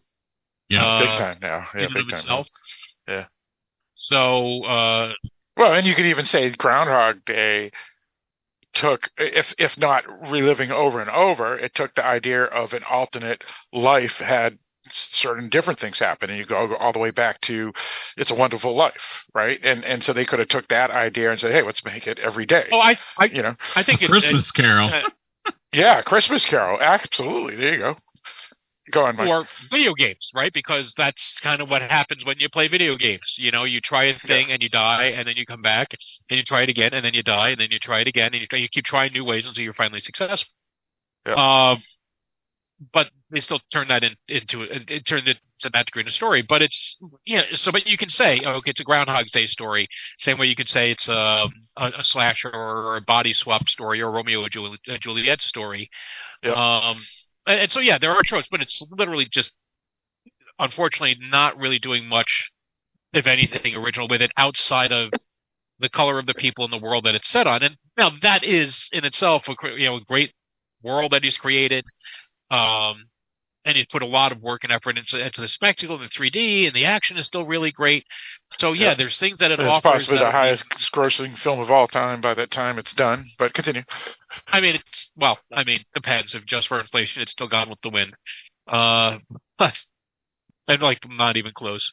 But yeah, it's still up there, and it's weird to think, that here's a guy who, Spielberg went from Jaws was the highest grossing film of all time, loses it to Star Wars, wins it back with E.T., beats it with Jurassic Park. Then then Cameron comes in, beats Jurassic Park with Titanic, then beats Titanic with Avatar. So, with the exception of Star Wars, ever since 1975, there's just been two guys that have been responsible for the highest grossing box office films of all time. And if you want, you could say three guys. Just throw George Lucas's name because he's huge. He sold right, but he's literally just one of those three films. One of those. Well, he's the producer, or he was a producer and creator of all of them, even if he wasn't directing necessarily all of them. But fair point. No, it's just Star Wars, right? That was it. Raiders you mean the series? Because the other ones didn't make it. Yeah, Star Wars was. You're saying the other. And there's like a minute and a half that end game was on top. That's about it. So you can make an argument that Spielberg and Cameron are the most successful genre directors in history. And I would probably still take Spielberg's body of work over Cameron's, because Cameron's done a lot less. But if you look at their best genre stuff on each side, it's a really pretty awesome body of work. Oh yeah, there's no doubt, and I wouldn't choose either of them as my favorite director by any means, because I love Scorsese and David Lean and on and on. But so it really, box office means nothing. But they're not genre directors. Oh, well, all right. It depends on what your definition of genre is, but yeah, okay, that's fair. I mean, you go Hitchcock. Hitchcock, I like better. What about Hitchcock? So I can say Hitchcock's better, and he was a genre director. So I don't know what your definition is, but fair enough. But yeah, if you're just talking science fiction and stuff like that, then I guess it's just those two as the two best. And even that doesn't mean they're better than Ridley Scott. You could go. It depends. It all depends. Oh yeah, it does. I mean, I don't think Ridley Scott has a lot of Alien and Blade Runner. Classics. Alien and Blade Runner, I top any of the films. I think that those. But Mike was talking about money and money. Money wise, I concur. Money success, but also you're talking about Jaws and Raiders and Close Encounters and Jurassic Park. I still go with Alien, I think, over all those films. But that's just me. But it's still more films than just the two.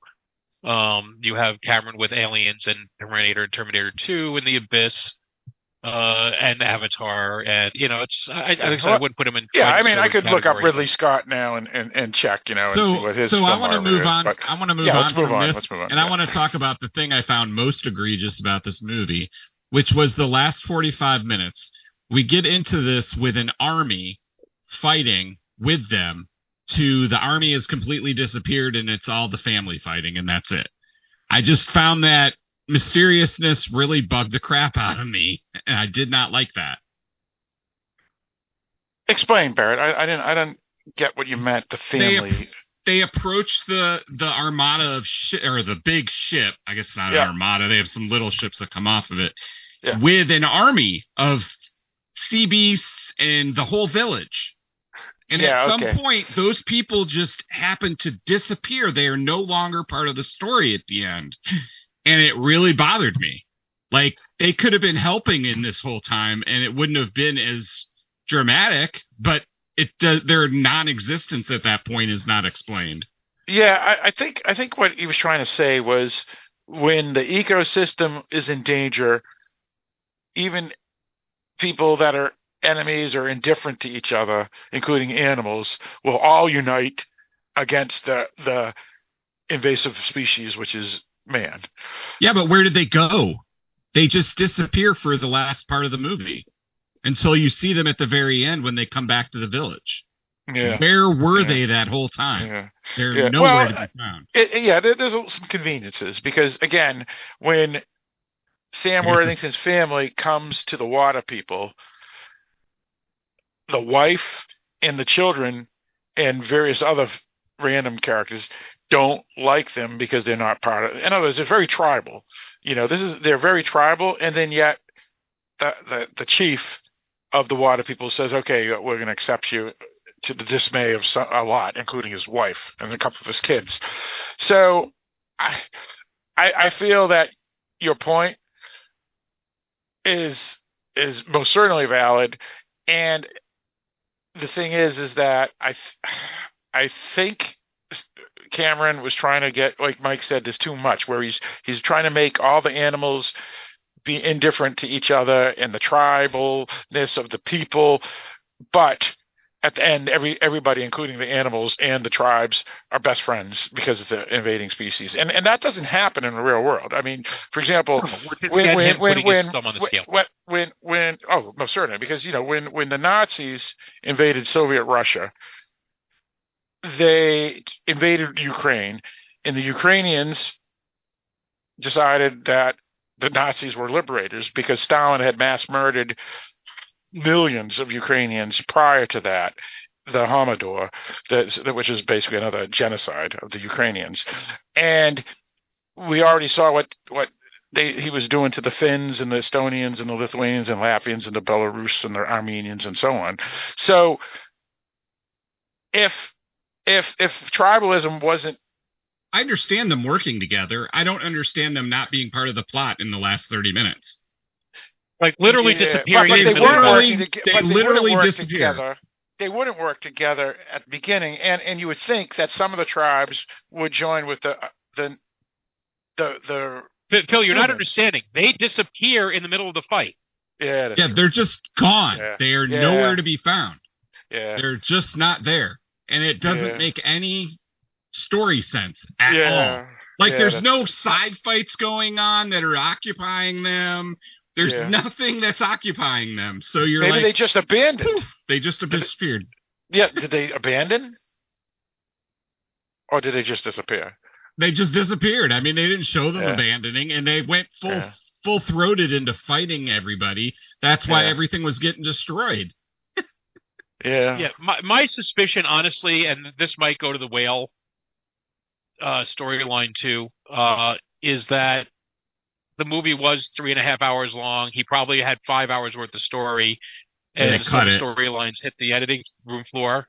Yeah, which is possible because the original Avatar has like 4 different cuts, including the one that has an extra hour in it, right? So it could be the same here. So continue, Mike. No, so I have a feeling that's what happened with that.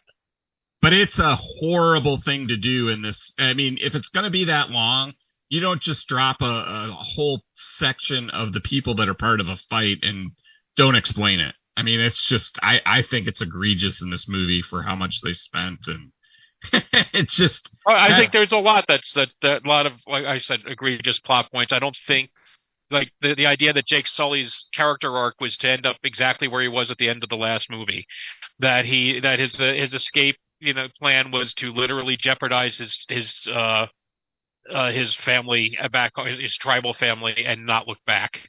And go find a new family that he can put in jeopardy. Right. But there's all sorts of things that go with this. But we're throwing, saying this is all egregious and whatever, but and I'm just asking, I'm not saying this is true.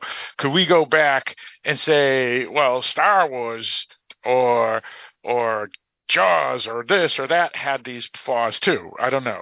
I'm just throwing that out. I don't think they did. I don't think they did, but we're not talking about those films right now. I'm just saying that's what I feel is most egregious about this film. I'm not saying in general of all films this is the most egregious thing I've ever seen. No, it's just a horrible part of this movie. Right. Now, who are the people that disappear? You're saying the humans or the other Na'vis? All the other Na'vi, and all you see in the Yeah. last 30 to 40 minutes is him and his family rescuing each other from the boat. Wouldn't the whole tribe have been helping? Well, that is bizarre because you're right, because we're not just talking about the land Na'vi or the flying Na'vi. You're actually even talking about the sea Na'vi just disappear. Right, they just disappeared. Yeah. That was weird. Right. You would think they would have gone as an army, or there would have been little brigades that would have been with Sam Worthington's character, but they weren't. You're right. So it was almost like it was contrived so they could have the face-off one-on-one type thing. Right, yeah, and have Well, it was, this and family right, fight. and this was a pseudo plot point because you have the leader of the water tribe, like do the so we fight, in what was apparently meant to be an applause moment, although at no point have we left to believe that, like, it wasn't like an ongoing plot point that he was refusing to join into the fight. You know, this is what I'm saying, is like there was like weird lack of character arcs that they try to pay off character arcs that didn't exist. Right. Jake It's not saying, like, and then we fight. Well, you already knew you had to fight. Right. It wasn't like Jon Snow when his brother gets killed by the arrow, and he just charges Ramsay, and then that's a cheering moment, right? And this one here, yeah, I mean, you figured that was going to happen because that's the point of their lining up, was to fight. While Jon Snow and Ramsay in Game of Thrones, maybe Jon Snow was thinking there was a peaceful way to get over this, while Ramsay wasn't. Here, I think both sides knew this was war, period. So when he screams, "Let's fight," you figure, okay, yeah, we knew that was going to come. So it may be cheering for my 6-year-old and 8-year-old who are watching the film, but us, the adults, we knew that was coming. And then Varrig's point is they just disappeared, which unfortunately, makes no sense. So maybe is this film more made for a younger audience then? Is it similar to a Star Wars in that way, rather than a Black Hawk Down by Ridley Scott? You see what I'm saying? Maybe it was made for a younger audience. Is that maybe the reason? I don't think he's ever said it's made for younger audiences, but it's definitely not made for someone with a high reading level. I don't think it's made for 5-year-olds. What was the rating? PG-13? Yeah. Well, yeah, for sure. Yeah. But what was it made for, like 13-year-olds or 12-year-olds or 15-year-olds, right? Maybe. I'm sure. Similar to Star Wars was, right? I mean, technically that was. Well, you can make an argument that maybe that's why he's like being so heavy-handed with the allegory, is because he's aiming at a younger audience and wants to make sure they understand it. But you look at most of Cameron's films, he was not writing for children. He wasn't making films that would necessarily alienate children.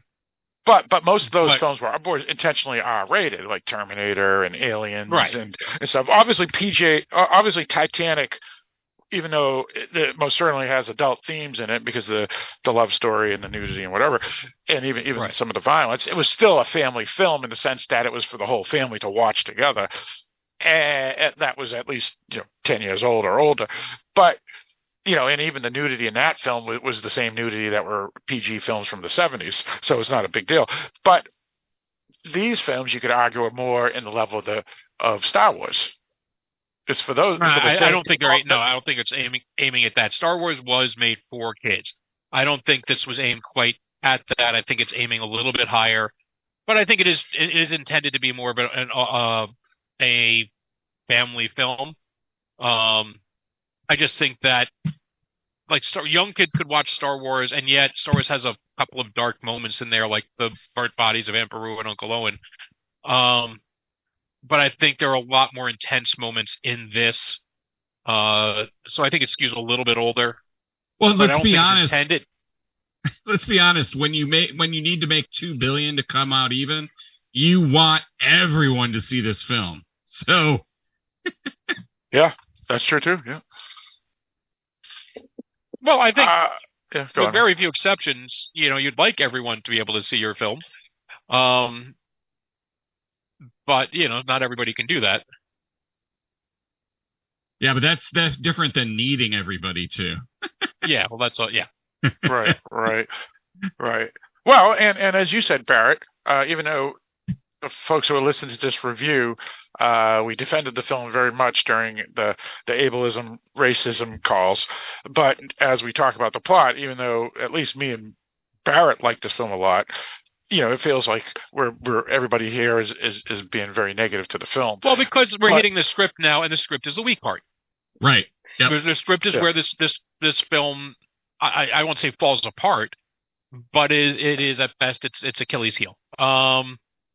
And I think. Well, yeah, but now, can't we say that about Star Wars and the stupid thing about the Force? I mean, that's that all that is. So I mean, does it really matter? Right? It didn't matter in Star Wars, right? Yeah, because when Luke is alone at the end of the attack on the Death Star, we have seen everybody around him blown up, so we know why he's suddenly alone. Well, and with that line of thought, Phil, you could say the same thing about Jurassic Park Dominion. Well, that was that was. I'm just saying. I enjoyed that film for what it was. I'm not saying there weren't problems with it and it wasn't problematic, but it was entertaining to me. Right, but the difference between that film and this film, you could argue, again, even if the plot we're having problems with the screenplay, this film is going to be remembered as a classic, while Jurassic World Dominion is just going to be remembered as a fun B movie, in a tired franchise similar to Friday the 13th and Halloween franchises. Maybe it's still a fun movie and people will enjoy it, but it's not going to be considered a great film, right? I'm not sure if this is going to be remembered as a classic, because again, it's a matter of how much does it stand the test of time. I still don't know why people have gone to this movie, if it's because they just love the first film so much, or if it's because they are having people a fan of the spectacle and want to see the 3D. And we see people seeing it over, more than once too, right? I mean, that's the only way you can make that much money too, is that you get repeat viewers, right? Right. But is it this was the argument? Did people enjoy Avatar and now Avatar: Way of Water as a story, as a film, or did they enjoy it as an amusement park ride? Well, I think one way you're going to find that out is going to be how does it do on home video, because you're not going to get, for the most part, most people don't own 3D TVs, right? So if they don't end up buying the disc the same way, if it doesn't have long legs on like Netflix or something like that, then maybe they're not invested in this world. They're just invested in seeing this spectacle in the theater. Maybe, but I think that's a little too easy to say, because again, this film, I mean, it's going to be one of the top grossing films of all time, inflation or not, because people have something to like about it. It has to be more than just the 3D. Well, and for example, like Avatar, when it came out, there was all the Cirque du Soleil stuff that came out, copying it, doing stuff. I mean, it was pretty big. Yeah, and even not everybody's going to like it. Just, I mean, my wife thinks Star Wars is stupid, so and thinks Marvel is stupid, and that's just her preference. I mean, it doesn't mean she's wrong. While all the people who are seeing Avatar and Avatar 2, and like you said, Barrett, they made a theme park. I know, Mike, you have your the things you say about it, and then like you said, the Cirque du Soleil, Barrett, and all these other things, the Lego sets. I mean, they may not have McDonald's Happy Meals with avatars or the 6 or 12-inch figures, but again, maybe Lego said we want to own the entire marketing rights of it, so. No, you can't sell it to other people. You can't sell it to Mattel or whatever company exists now. I don't even know if Mattel exists anymore. But you know what I'm saying. So I don't know, Mike. I know. I see your point, but I think the question is really. No, I mean the question remains: is this something that is going to have much cultural purchase long term? And I don't know that we've answered that question. And I think this is certainly more evidence in favor of it doing that. Yeah. But I'm not really sure, like, how much do people love these characters, love this world, and versus how much do they love the fireworks? Well, and that's the curiosity. I'm not saying that they don't. I'm saying I don't know. I think it's still very much an open question because you did not hear a whole lot of people talking about Avatar for the last decade. Well, that's the thing is that would we have heard everybody talking about Star Wars if they didn't have? Yes, we did. I don't think so. The reason we did was because they had 2 sequels that came out within a 4-year period, 4 years following. Here, if they just had the one standalone film, would it be remembered or not? That's a fair question. I mean, it'll always be remembered, but would it become the cultural icon that Star Wars was? Would Star Wars have been the cultural thing it was if they didn't have the 2 films that followed up that were as good as the first? Well, I think one of the things that makes a difference is that Star Wars merchandised itself. That's true. There were Star Wars novels and comics in between the films, and remember, there was a long gap between the first trilogy, the second trilogy, and the third trilogy, in which it did things to keep itself in the public eye. True. That's true. And Avatar didn't, but that's still a matter of whether or not it's going to get that much of a cultural purchase, whether it's going to have that much of if you have a cultural 14-year foothold and longevity.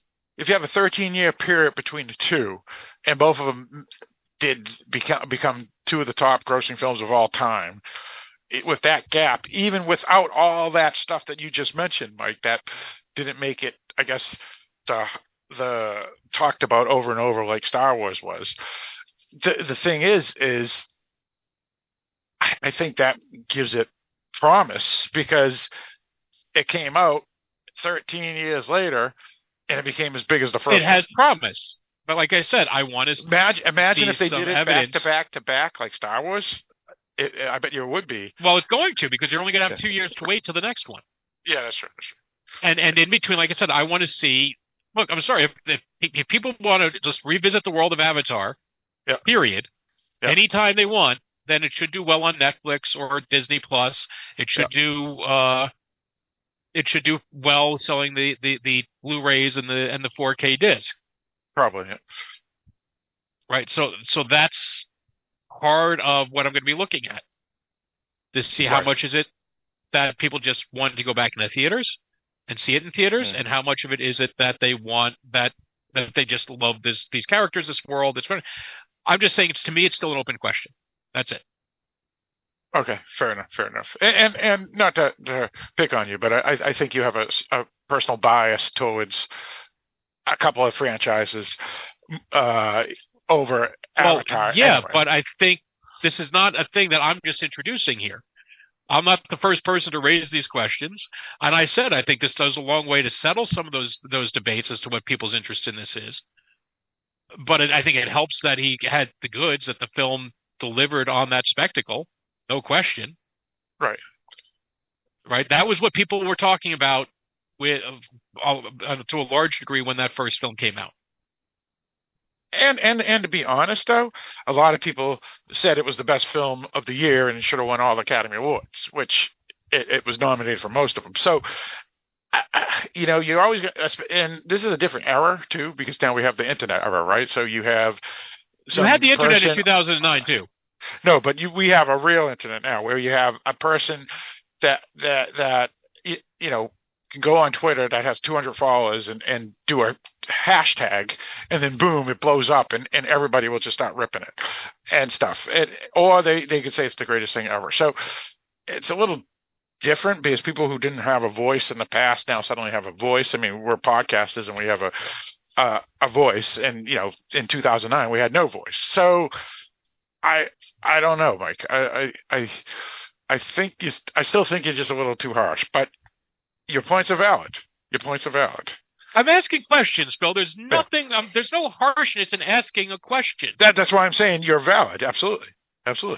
So they're all valid. Absolutely.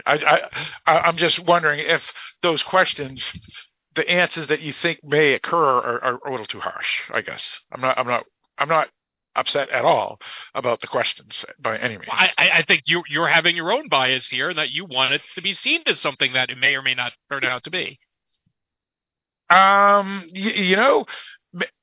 Yeah, well, I've always, as you know, am the type of person that I'm not a huge fan of the Avatar series, but I'm the type of person that always goes for the underdog in the sense that even though this ain't no underdog, I'm the type that always goes against the grain. So when the negative stuff comes, I'll support. I like Stannis, King Stannis. Because everybody's pissing on him. I go, no, he's right.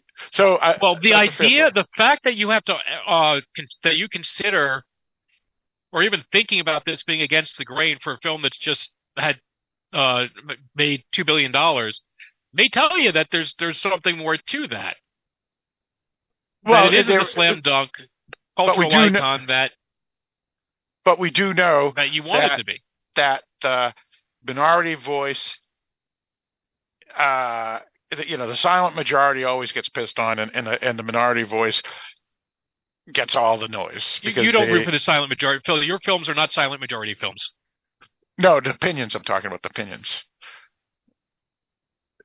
But again, that's fair. I mean, we can go move on to the next topic anyway. This part of the topic was basically is the film going to have a legacy or not, and it'll have some legacy. But the question is, right? Neither of us know what type of legacy it's going to have.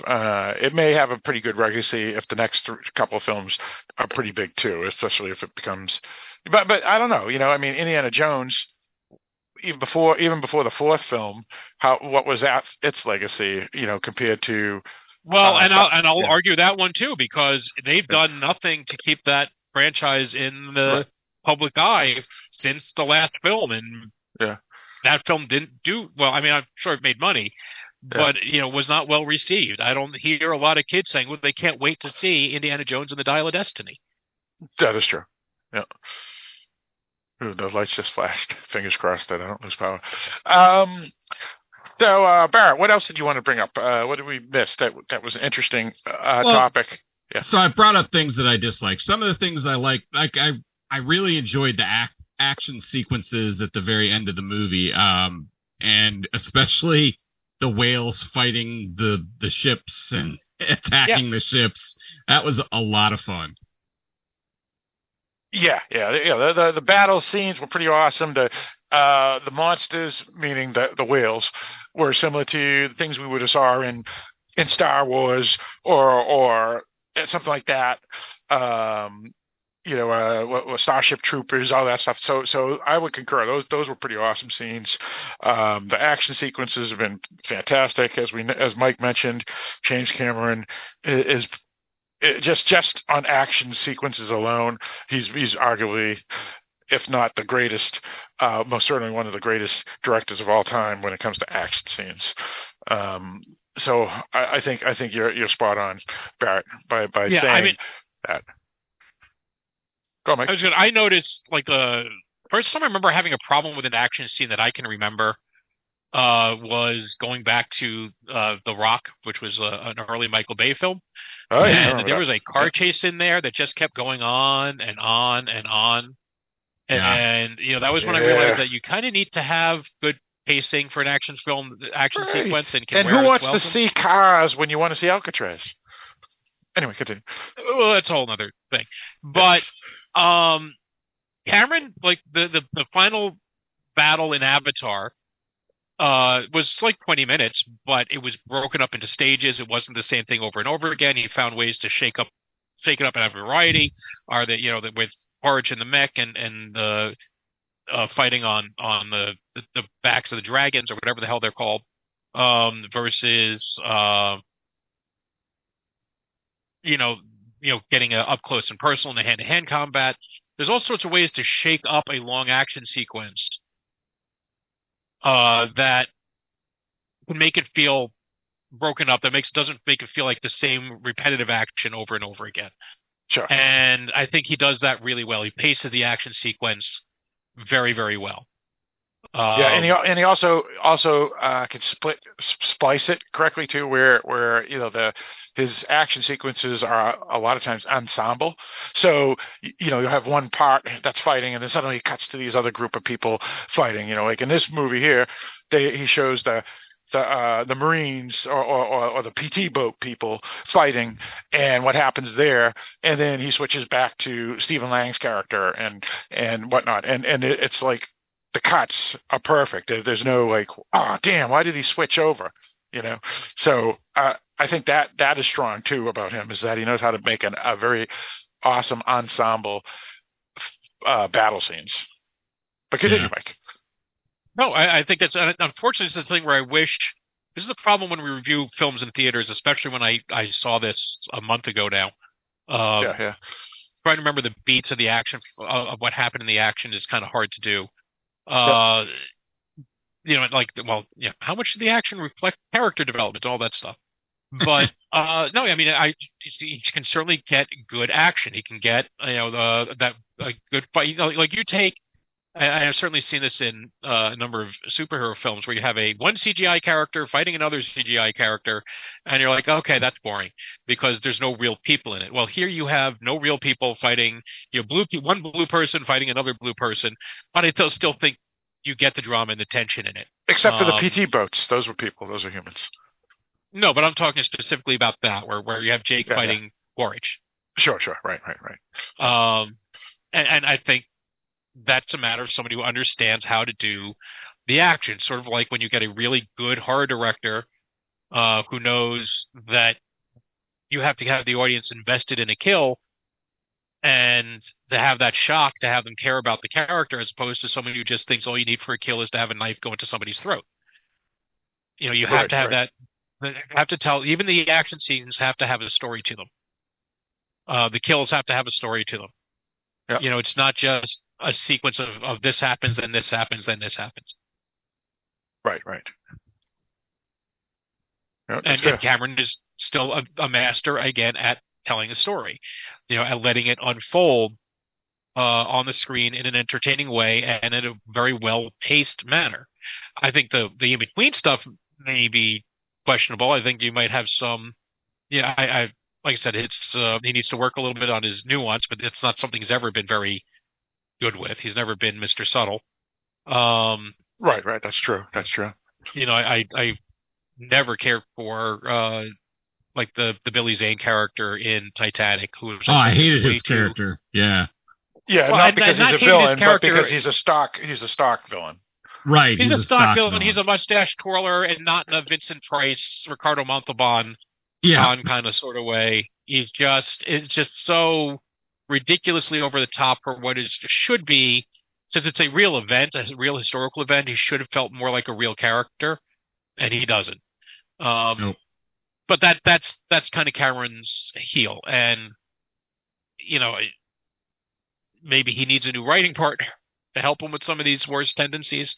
This is a thing that I think we can talk about time and time again with a lot of these directors who write their own material, who have been successful, and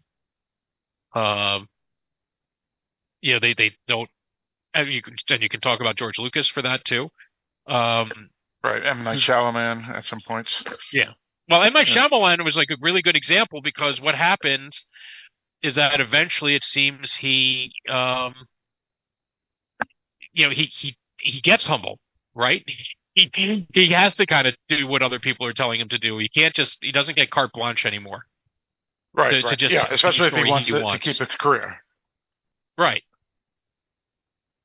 Right. Otherwise, he was going to be forced to go to B films, even in his upcoming film whether he wrote the script or not, which I'm not sure, is based off of a novel. So it's not like it's his original material, So that's fair. I mean, I do have to say though, with James Cameron, the Stephen Lang character, it is kind of the gruff Marine that we've seen in his film Aliens and whatever.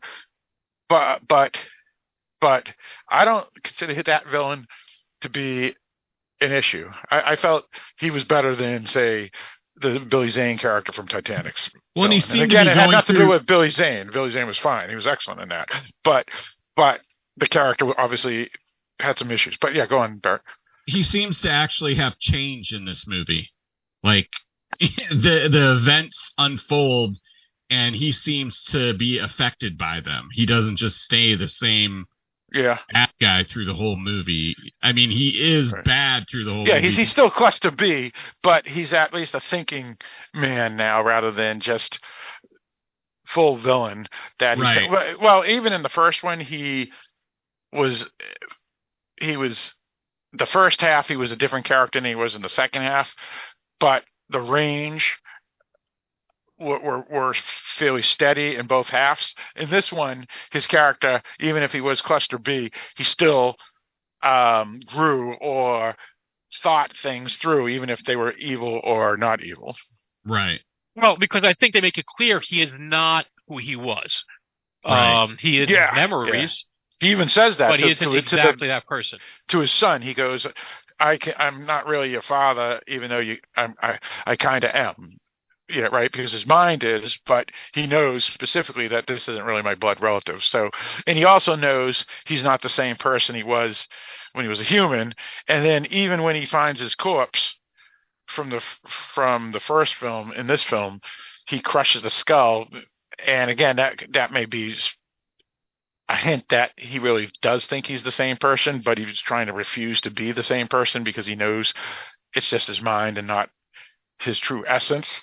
But all those things are interesting to build that character to be what it is in this film. And I felt that character was one of the stronger things and not the stock villain that they could have gone. And I'm glad he didn't. And when they brought him back at the very beginning of the film, I thought, is this really the best idea? Not from the point of view Right, here we go again, of, right? Yeah, exactly. Yeah, well, exactly. not just here we go again, but the last time they decided to stick a bunch of people in blue cat bodies, they ended up going native and getting them kicked off world. So now what we're going to do, instead of putting a bunch of scientists in blue cat bodies, we're going to take our very best soldiers and put them in blue cat bodies.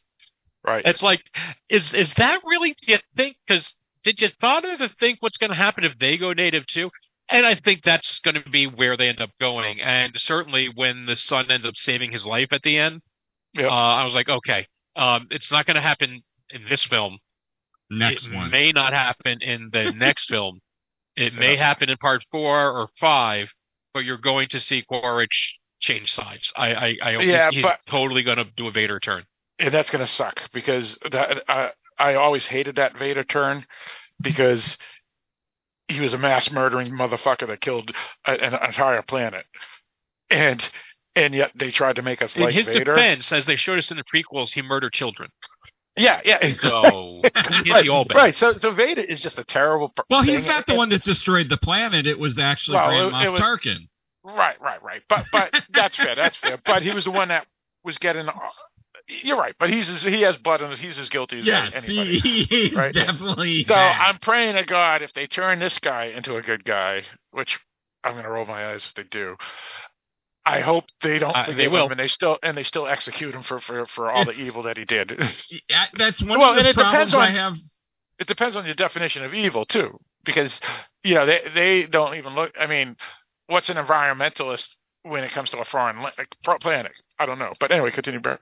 That's one of the things about movies in general that bugs the crap out of me, though, are redemption arcs for people that are so freaking evil that, they've killed children like Anakin did. There's no coming back from that. You might do this one good thing, but you're not now, your soul is not purified from this one good act after a million bad ones.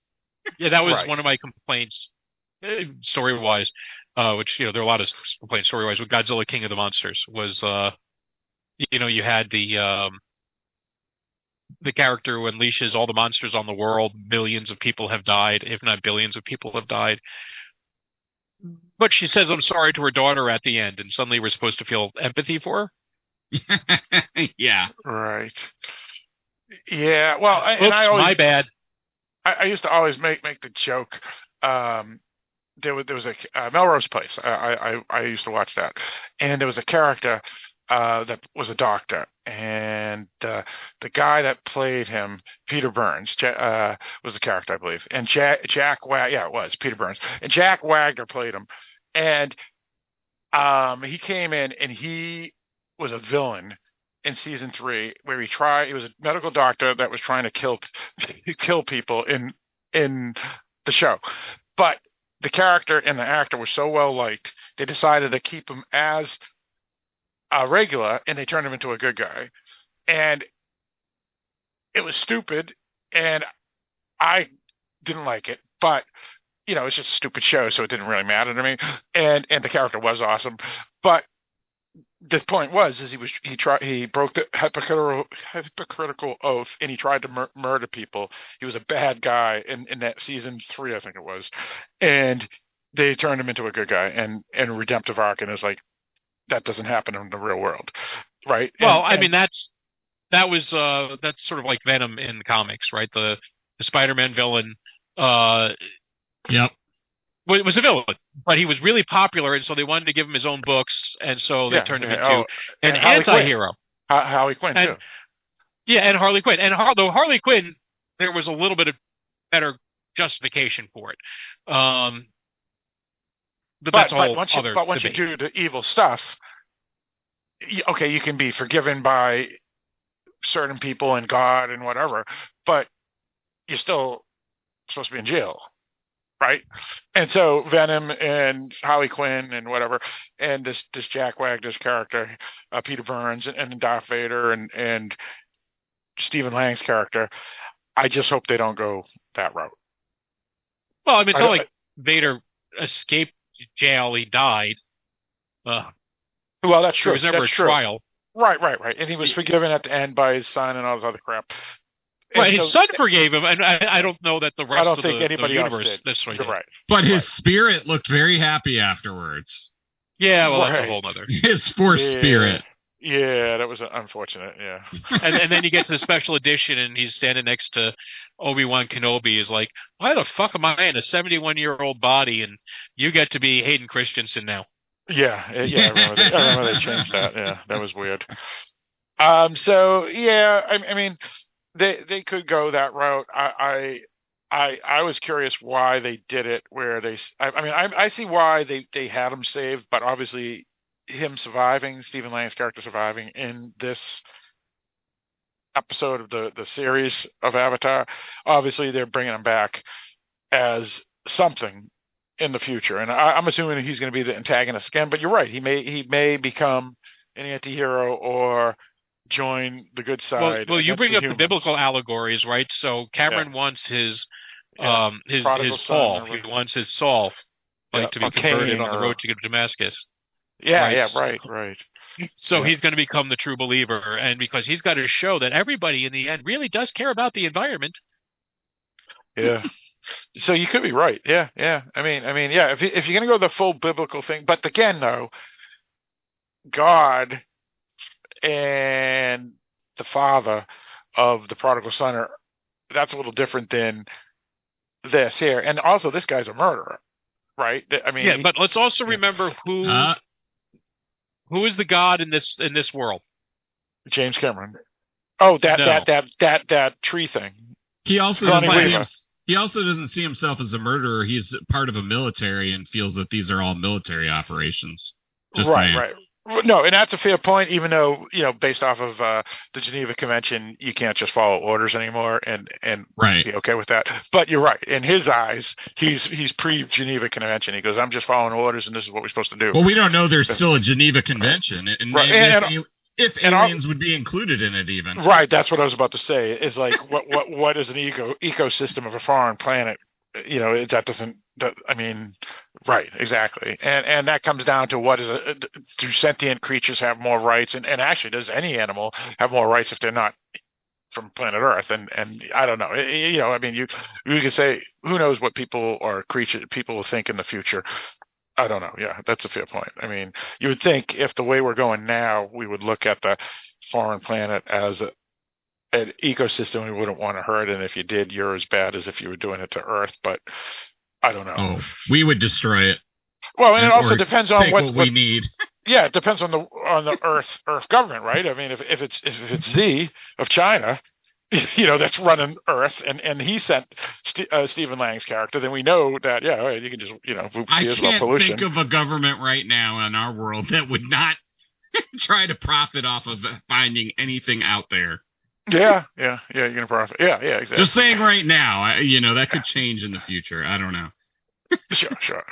Right, and well, right, because we have like I mentioned, the biggest polluters right now. Everybody rips the West in the U.S., but if you look, a lot of them are the dictatorships and whatever. They're polluting. They don't give a rat's ass. I mean, they even have people in concentration camps. Certainly did when we were in their position.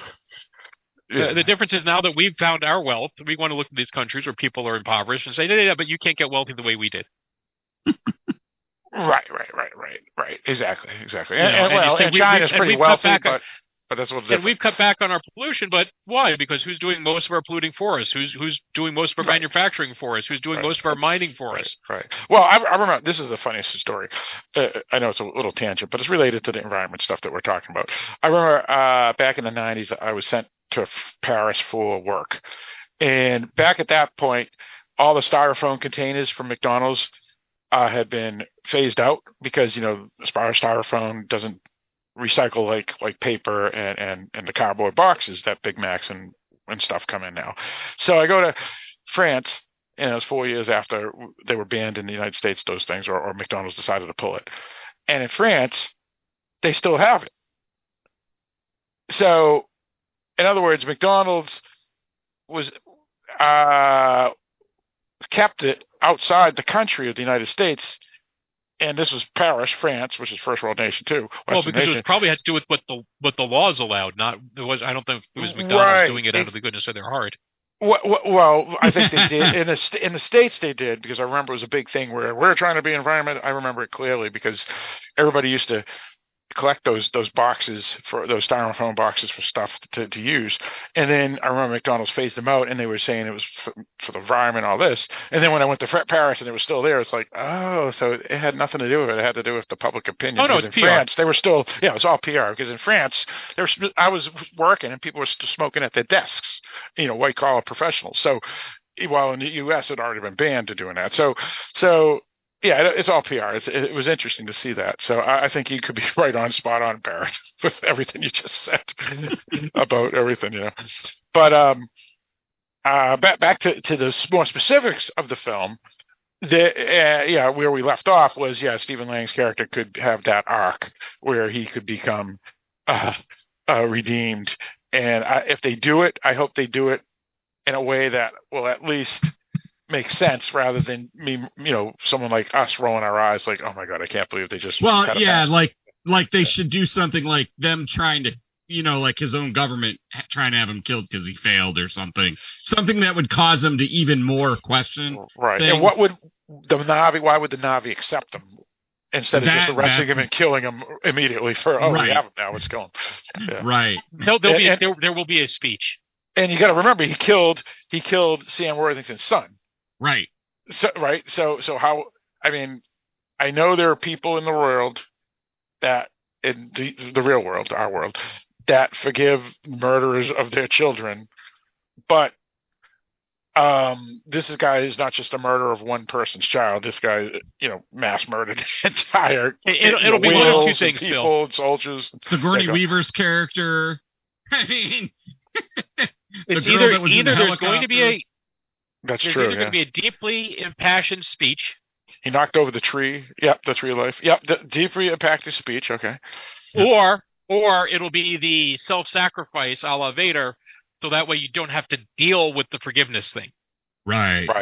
Yeah. Right. So you don't have to deal with the aftermath. It'll just be, isn't that nice that he died for our sins? Yeah, they'll have the moral quandary of, how do I feel about him now?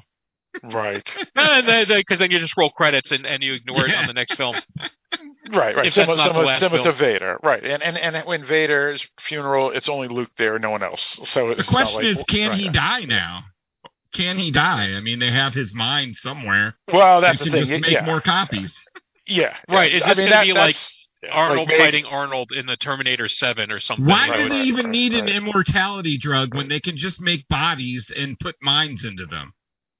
Why is it that they can clone the Na'vi bodies with such a degree of reliability that they can successfully reproduce with the actual Na'vi, but they can't somehow find a way to just replicate the brain drippings of the whales using their DNA? That's true too. That too, yeah. Right. Well, and those are those are nitpicky plot points, and those are not the kind of things. Right. And Mike, me and you have had the discussion before. It may have went over the head of Eric or other co-hosts. I don't know.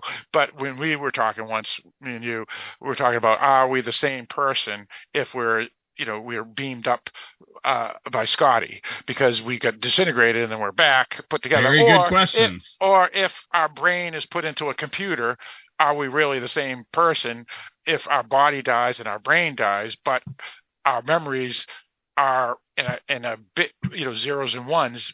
Are we still really the same person? I don't think so. Well, you start getting into the question of, is there a soul then, too? Right. Yeah, that's true. Yeah. Well, and that's the thing. And they are nitpicky questions, Mike, but they do go through my brain when I'm sitting there watching it and going, why didn't they do this? Right.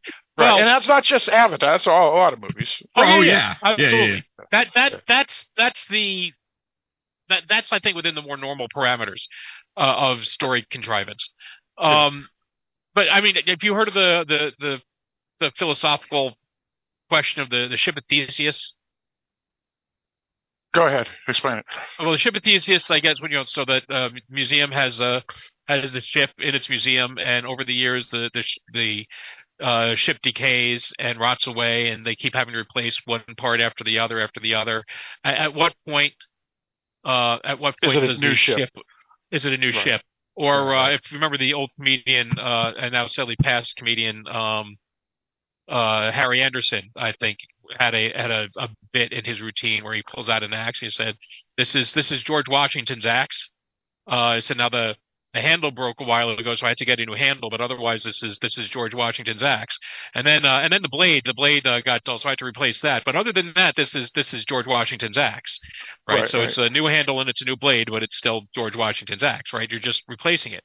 And by the way, your body replaces its cells every 7 years or so. So when did you stop being you? Yeah. Well, and that brings up Legos again, because we were talking about this with old sets. If you're missing a piece and you get a new piece, is it still the same old set? So it's funny. Yeah. I mean, obviously, this film didn't go into those philosophical things like, say, other films that we've seen in the past that may have, Blade Runner by Ridley Scott or whatever.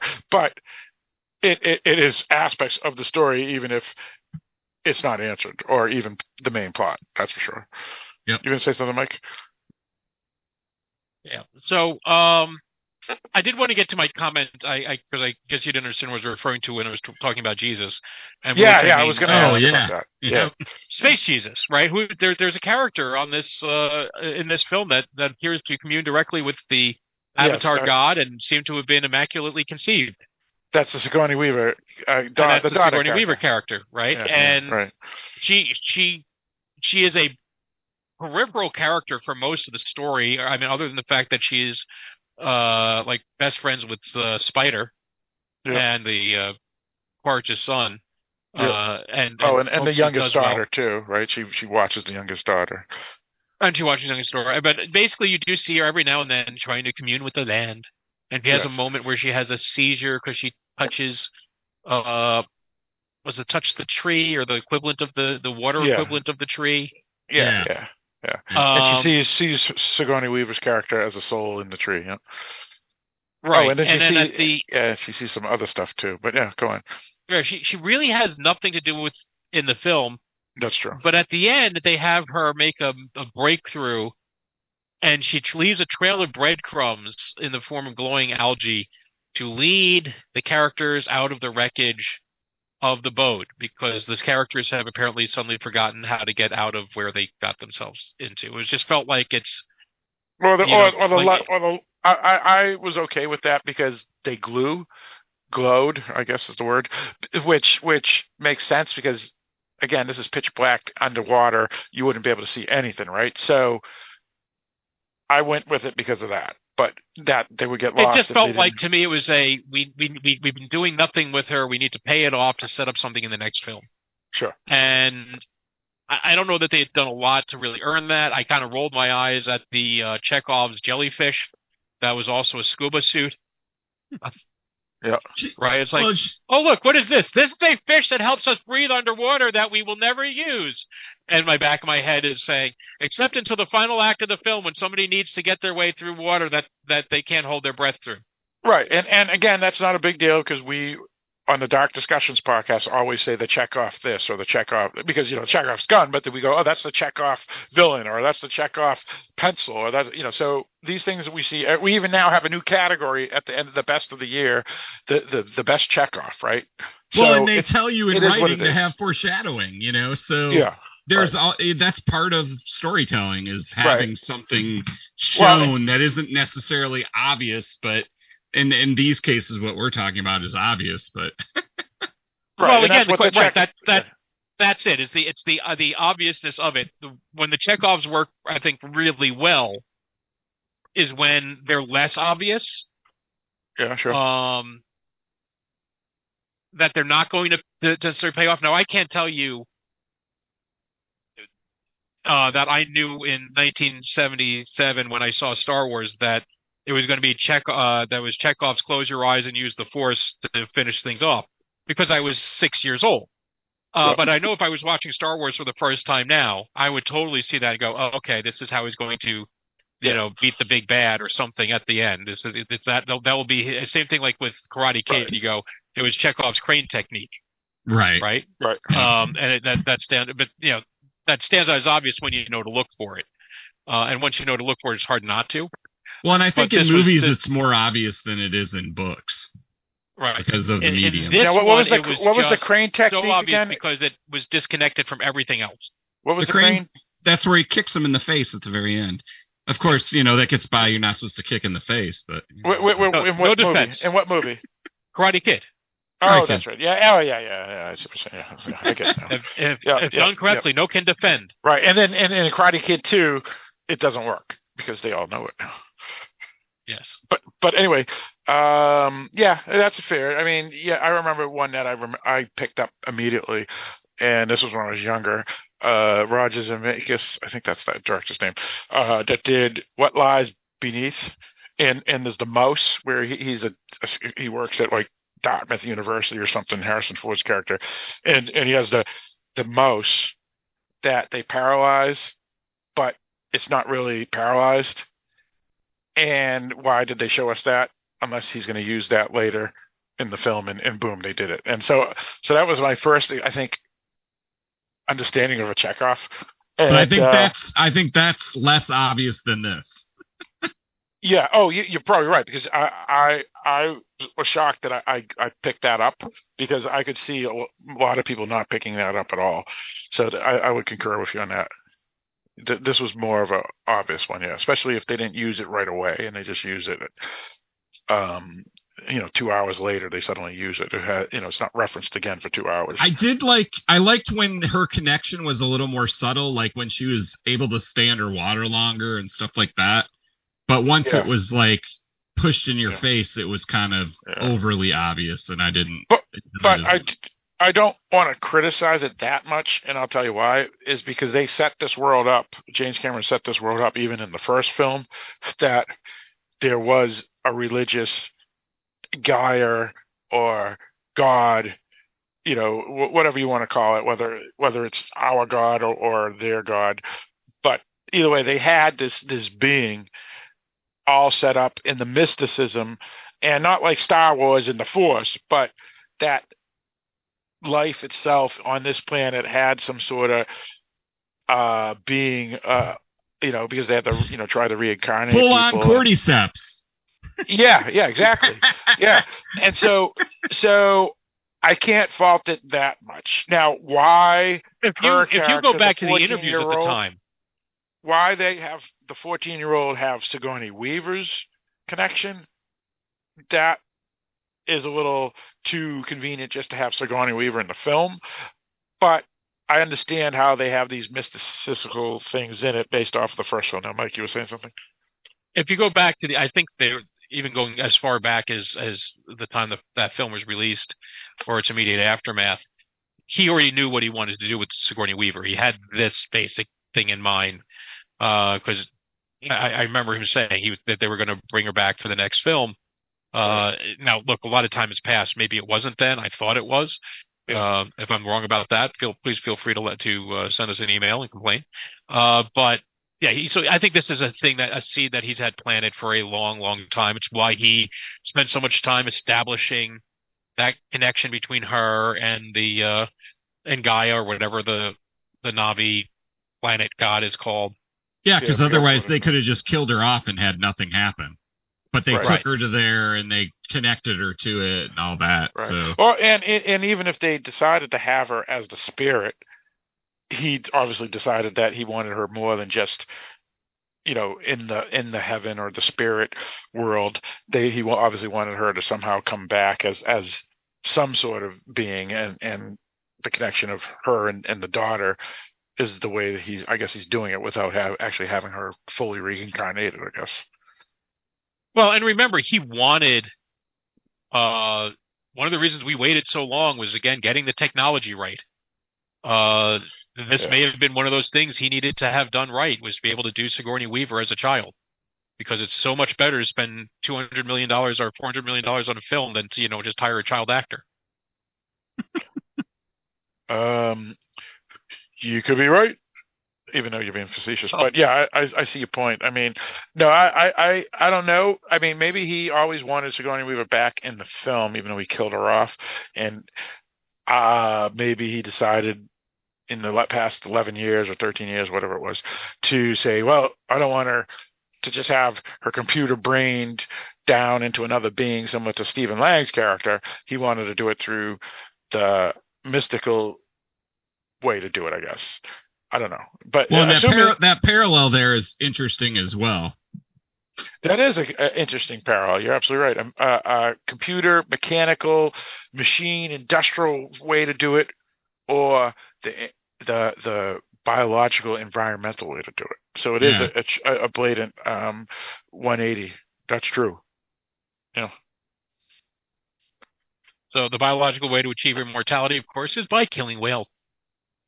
Sucking out a very minuscule part of their brain and then leaving the carcass to rot. Right. Yeah. At least the whales in Moby Dick weren't just boiling it for oil, but they had used some of the food too. So yeah, it's a little different versus here. Anything else anybody wanted to bring up that we haven't talked about? Yes, go ahead. I really like that Jermaine Clement was in it. I really enjoy him in every role he's in, and he was great as the doctor on the little fishing boat. Anyway, that's just my little sidebar thing there. Right. He was the one that seemed like he was okay with the whaling basically as long as he kept drinking. Yeah. Like he wasn't like, he's kind of like, yeah, this is what we're doing now. Was he the guy? He wasn't the guy that had his arm ripped off, was he? No, that asshole deserved to have his arm cut off. I liked his character though. He was pretty. He was interesting. I kind of liked his character, even though he was kind of like the Muldoon character, right? The hunter, the guy who's really into it, and the crazy obsessed guy is obsessed with killing the whales. So right, and yet his logic was interesting too, because he wasn't like a true villain in the sense that, in other words, he had purpose. He wasn't just a sociopath. It was interesting. That's why I liked his character. He was trying to make money, yeah. It was more about money for him than about the killing. Yeah, exactly. Everything was logic. It's just that the logic was, unfortunately, going to possibly wipe out certain creatures. So genocide. But he wasn't a sociopath like, say, Anton Chigurh's logic from No Country for Old Men. He was like. Yeah, so it was an interesting character. It was well written. I felt I liked his character a lot. Well, and let's be honest about this. If we found out tomorrow that there was a chemical in dog brains that allowed humans to live forever, all the dogs are going to die. Yeah, they're all going to die. If that's the only way to get that chemical, they're all going to die, and we're not going to look for an alternative. Well, the way we come up with, that's what we're going to use. Right, and the chance you're going to get an alternative is limited anyway. So yeah, that's a fair point.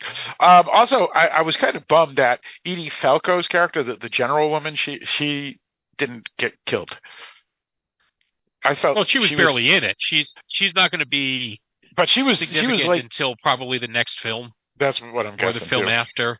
Because she seemed like after. She seemed like the real villain after Stephen Lang's character, not including. In other words, the people that got wiped out on the PT boats were just like it was really her. I felt that was the dink.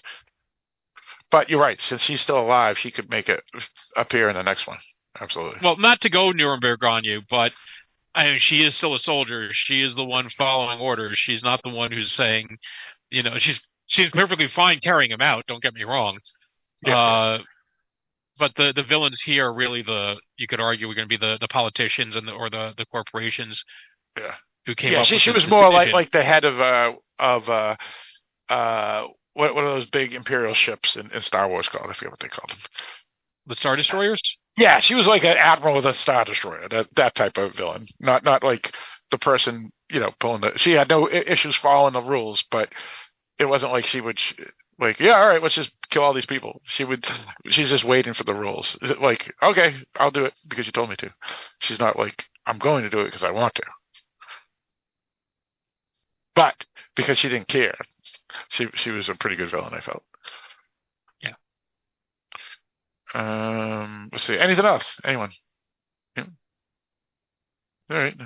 All right. So we've been oddly we talked about all the peripherals and the interesting aspects and the cultural stuff more than in the plot itself, and I guess that's fine because a lot of the stuff are interesting topics to talk about specific to this film and what Cameron put in it, and the reaction around it than really. I mean, we could have talked about the plot. I mean, the story itself is pretty basic, right? So, humans come back. They want to kill Jake Sully. Jake Sully runs away to discover fish, and then the bad guys find Jake Sully, and battle ensues. Yeah. Yep, pretty much. Yep. That sums it up. And they set it up for the next film. Yep. Let me ask you. Oh yeah, no, we already talked about it. I was going to say let's talk about the human son of Stephen Lang, but we kind of generally did. They set it up where is he going to betray or he's not? Is he going to betray or not? And whatnot. And I could have seen him go either way. But it kind of went both with him leaning to the Na'vi, which makes sense, he starts bonding with his dad a bit. Right, he sees the humanity of his dad, even if his dad is a Cluster B. Right, and he sees the humanity. And that those are going back to his people, and he was for whatever reason, he was taken away from them when he was very young. Yeah. But he's still he never like completely turns. It's still his dad. His dad. Yeah, and he still didn't hate humans, right? I mean, I don't hate. It's not like some of the really bad tropes where they hate their original ancestry. He didn't hate anybody. He was fairly not like Eric. Right. Yeah. That's a joke for co-host Erica of the Dark Discussions podcast for folks who don't know what we're talking about. But yeah. So right. So I felt his character. Yeah, I think they got him spot on because he was in a situation where he was left behind. He joined the Na'vi, treated him well, but he still understood that he was a human being. And he didn't hate the humans, even if, and he also doesn't just group people together like a lot of people do in the real world, which is as long as there's a handful of good humans, you can't say all humans are evil. And he knows he's a human and he knows he's good. And so he doesn't just say that all humans are evil, because if he does, then he's damning himself too. But I don't think he's doing it for selfish reasons. I think he's doing it for logical reasons and good reasons, not because he doesn't want to call himself evil. So I felt the character was really good. And also say I may hit on the film a bit for it being overly black and white, particularly in terms of the environmental issues, and like I have to basically create a completely fictional world in order to make their arguments. But one of the things I did like that they did is that the sea people, or whatever you want to call them, are not immediately like welcoming their brothers with open arms, right, when they arrive. There is they even then have a little. Yeah, there is tribalism, and let's be honest, they're different colors. They they sure are. Yep. Teal versus blue, right? Teal versus blue, right? So if this was a human set storyline, we would just call it racism. Yeah, so absolutely. I appreciate the fact that even though it wasn't just language and culture, like Germany and France, or Germany and Spain, or Italy and Slovenia. It was actually different people of colors. One's cyan and one's blue. So that's absolutely right. And yes, there are minor physiological differences like the tail and stuff like that, and a little bit in the body shape. Yep. But like I said, I just appreciate the fact that he gave that little tribe its flaws. Yeah. It made it feel more realistic too, because like we said later in the film, where everybody just joins together, happy family against the invaders, when a lot of that would when the Soviets and the Americans and the French and the British decided to fight the Nazis together, it wasn't because they became buddies. It was because we just have to get rid of this other enemy before we have to fight each other. So I felt this was more realistic, and they didn't just go with that harmony, peace, and pacifism nonsense that they could have gone, because the differences can be jarring to a tribe when someone appears that isn't like them. And it's not, I wouldn't even call it the blatant, a blanket of racism or bigotry. I would call it more of, I guess, like you said, simply tribalism, or even caution, in a sense. Why are you here? I've always said, not to justify it, but humans are tribal creatures, and it makes sense. Evolutionarily, it makes sense. Outsiders can present danger. And like it or not, tribes were often heavily inbred. That meant there were certain physical similarities, and so people who look different from you, right, you would be suspicious from. It is a natural tendency. It is not saying it's a good tendency, but we can recognize it, understand it, and overcome it. But if we keep denying that it's there and that it's an innate trait, and it's not just physical appearances, things like they've done studies where language is a big thing. People that speak a different language, it's like, well, those are clearly foreigners, right? They're clearly not part of my tribe. And you just have to recognize and overcome it. I mean, the New World nations, meaning North and South America, and you can throw in Australia and a couple other places where people are originally one group of folk when the dominant group takes over. As other people come in and they assimilate, an Italian person, can disappear into the melting pot versus, say, an Italian person that still speaks Italian, and you're going to immediately stick out. So obviously that is more difficult with people of color, because even if a Chinese person and their ancestors can speak English and become part of the melting pot, you still see a distinct difference because of physical differences, not cultural or language differences or religious differences. So it's an interesting aspect. Yet, if you look at a Italian person or a Chinese person from the foreign country, you're going to both immediately know that they're quote unquote foreigners, because they're not speaking the language or whatever. So the difference is their ancestors, one can mold in and disappear because they come from the same general area of the world that the English folk that, say, live in Canada or the U.S. or whatever. So it is a curiosity. So you're absolutely right, Mike, that the cultural differences are as important as and the language differences are as important as, I guess, the person of color differences, at least for the beginning, right? It's like, for example, these Na'vi folk here that come to the Cyan water people, we could say in 30 years from now or 2 generations later, the blue people are going to disappear or mix in with the cyan people, and then they become the same people, right? But if they don't, and they just keep on breeding with each other, like you said, the cultural differences will still remain the same, and you'll still see the blue people and you'll still see the cyan people. So, and am the I next saying film what I'm saying? is going to give us I think the Arctic people, so they'll be, I don't know, Probably. pale. No, Yeah. they've said it. That's where they're going with the next one. Gotcha. Oh, there you go. That's pretty cool. Okay, so yeah, we're gonna have they're gonna have the snow people. So they're gonna be they'll probably be pale, right? Yeah, exactly. And they'll have blonde hair. They'll have white hair or blonde hair or something. What's that? Right. So this is going to be, I guess, what I said they should have done with this one.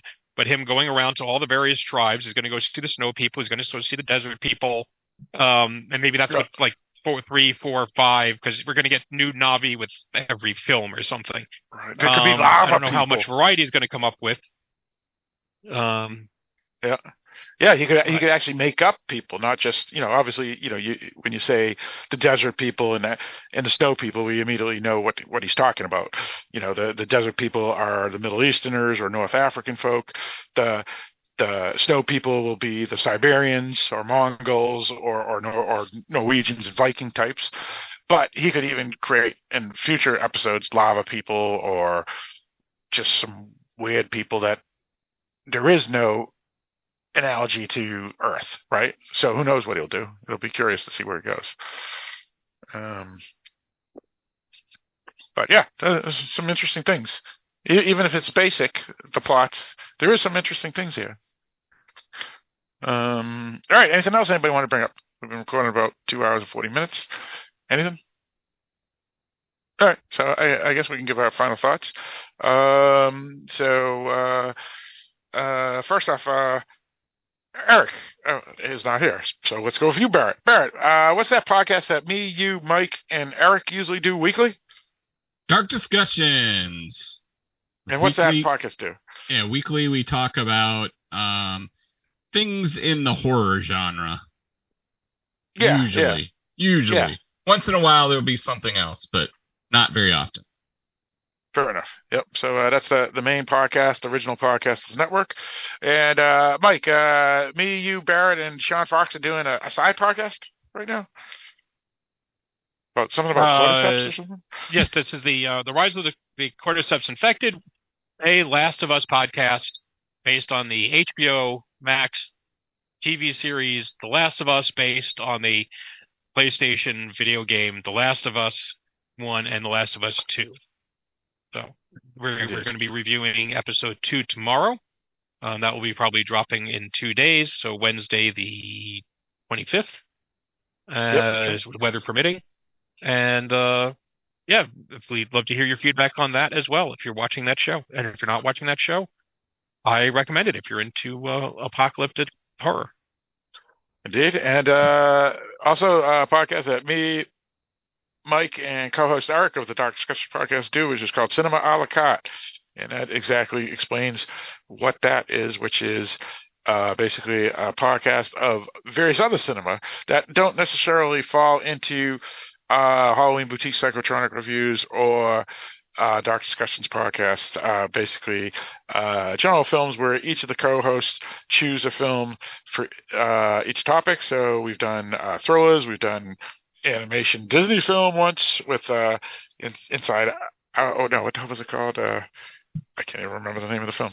And we've done dramas, we've done thrillers, westerns, so action films. So yeah, all sorts of stuff that don't necessarily fall under the umbrella of Dark Discussions podcast or Halloween Boutique Psychotronic Reviews podcast. All right, so that's pretty much the house cleaning. Once again, darkdiscussions@aol.com to email us or contact us on the www.darkdiscussions.com menu on that website. Both ways you can email us here. So let's give our final thoughts on this film. So Barrett, why don't you start? Yeah, I really enjoyed the film for what it is. A very good action adventure movie. It's a lot of fun, and it kept me engaged the whole time, which is saying something for a 3 hour something minute movie. And the story, while it's got some issues, I can look past those just to enjoy the movie. All right, sounds good. Yeah, for me, it was a really good film. It's a spectacle film like Star Wars and Planet of the Apes and all these other big films, summer type films. Even though came out during Christmas, I took my 2 young daughters to it, so this will probably, if everything goes correctly, as I'm sure Disney and Cameron hope, this will be the type of film that they will remember, like 3 of us remember, say, Star Wars or Jurassic Park or whatever. I enjoyed it a whole lot. Obviously, it has its flaws. We discussed it, but it also has a lot of things that is saying too, which we also discussed. It was real fun. I was able to let go of any issues that I had, and none of those issues really pissed me off, like issues in many other films that we review on these podcasts. So all in all, it was good, or great if you prefer. Mike.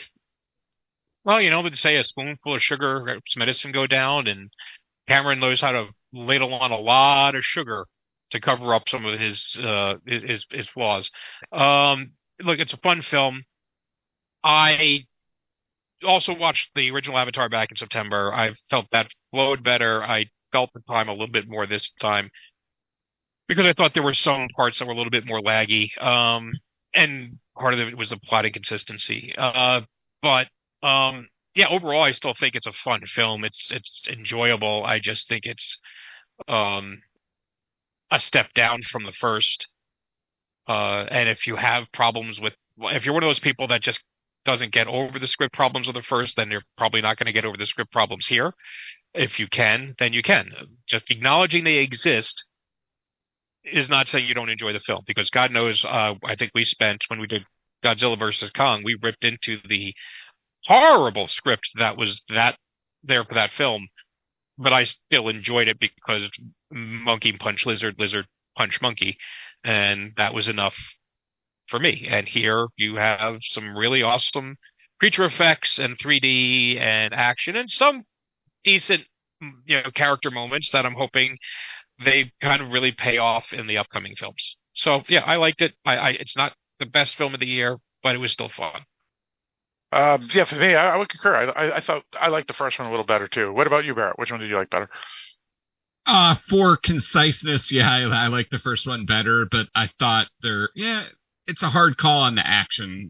But yeah, I would say the first one's probably better, but not by a huge amount, because I think they both have the same inconsistencies in many ways. Sure. Yeah, and even though, like Mike said, he had a lot of flaws with Kong versus Godzilla, I hated that film. But, he thought it was fun. He enjoyed it because it was fun for him, even if it was Lizard Punk Monkey. Right, and Barrett, the same thing with Jurassic World Dominion. I thought that film was horrible, and he enjoyed it because of dinosaur eat people. So there's exactly. Yeah. So they should. And so you can still like films, but again, this film's a big step up from either of those 2 films for sure. But the point is taken, which is you can still enjoy a film even if there's some crap storytelling. Like for Jurassic World Dominion, I know there were issues with the film. I enjoyed it, but it's hard to review a show when everybody else is shitting on it. So that's just one of those things, it's just difficult. Oh, you could do it. Oh, I've done it, so I know I can do it. It's just not as fun. Yeah, same here. I've shit on that asparagus film. That film was fucking terrible, and I was the only person that hated it. Like hated that film. Well, because the only thing you were hating on it because she didn't have 2 cell phones and she snapped her asparagus. And she could shoot a crossbow 50 yards and actually hit someone, and she never used a crossbow in her life. So it was a terrible movie. Stupid. Anyway, that's just my personal opinion. All right. So once again, this is Avatar: The Way of Water, still at theaters today. This past weekend, that just occurred since we've recorded this. It was the top grossing film once again, past the 2 billion mark already. It's a huge blockbuster success. As Mike always says, never bet against James Cameron. and people are seeing it. People are returning to see it. It may not be talked about a lot or have memes in at least the audience of folk that we talk to on social media and in genre groups, but someone's watching it and someone likes it, so it's doing really well. And there is a third one already coming out, or set to come out within the next year and a half or so, or maybe even 2 years if it's they continue their December releases. But all in all, check it out if you are listening to this on January of 2023, because it's still at theaters, and I'm sure it will always be VOD or disc available at any other point because of it's a Fox, or I should say a 20th Century / Disney product. So with all that stated, Barrett, why don't you lead us out? Thanks again for joining us on Halloween Boutique Psychotronic Reviews. Join us again next time when we have something completely different.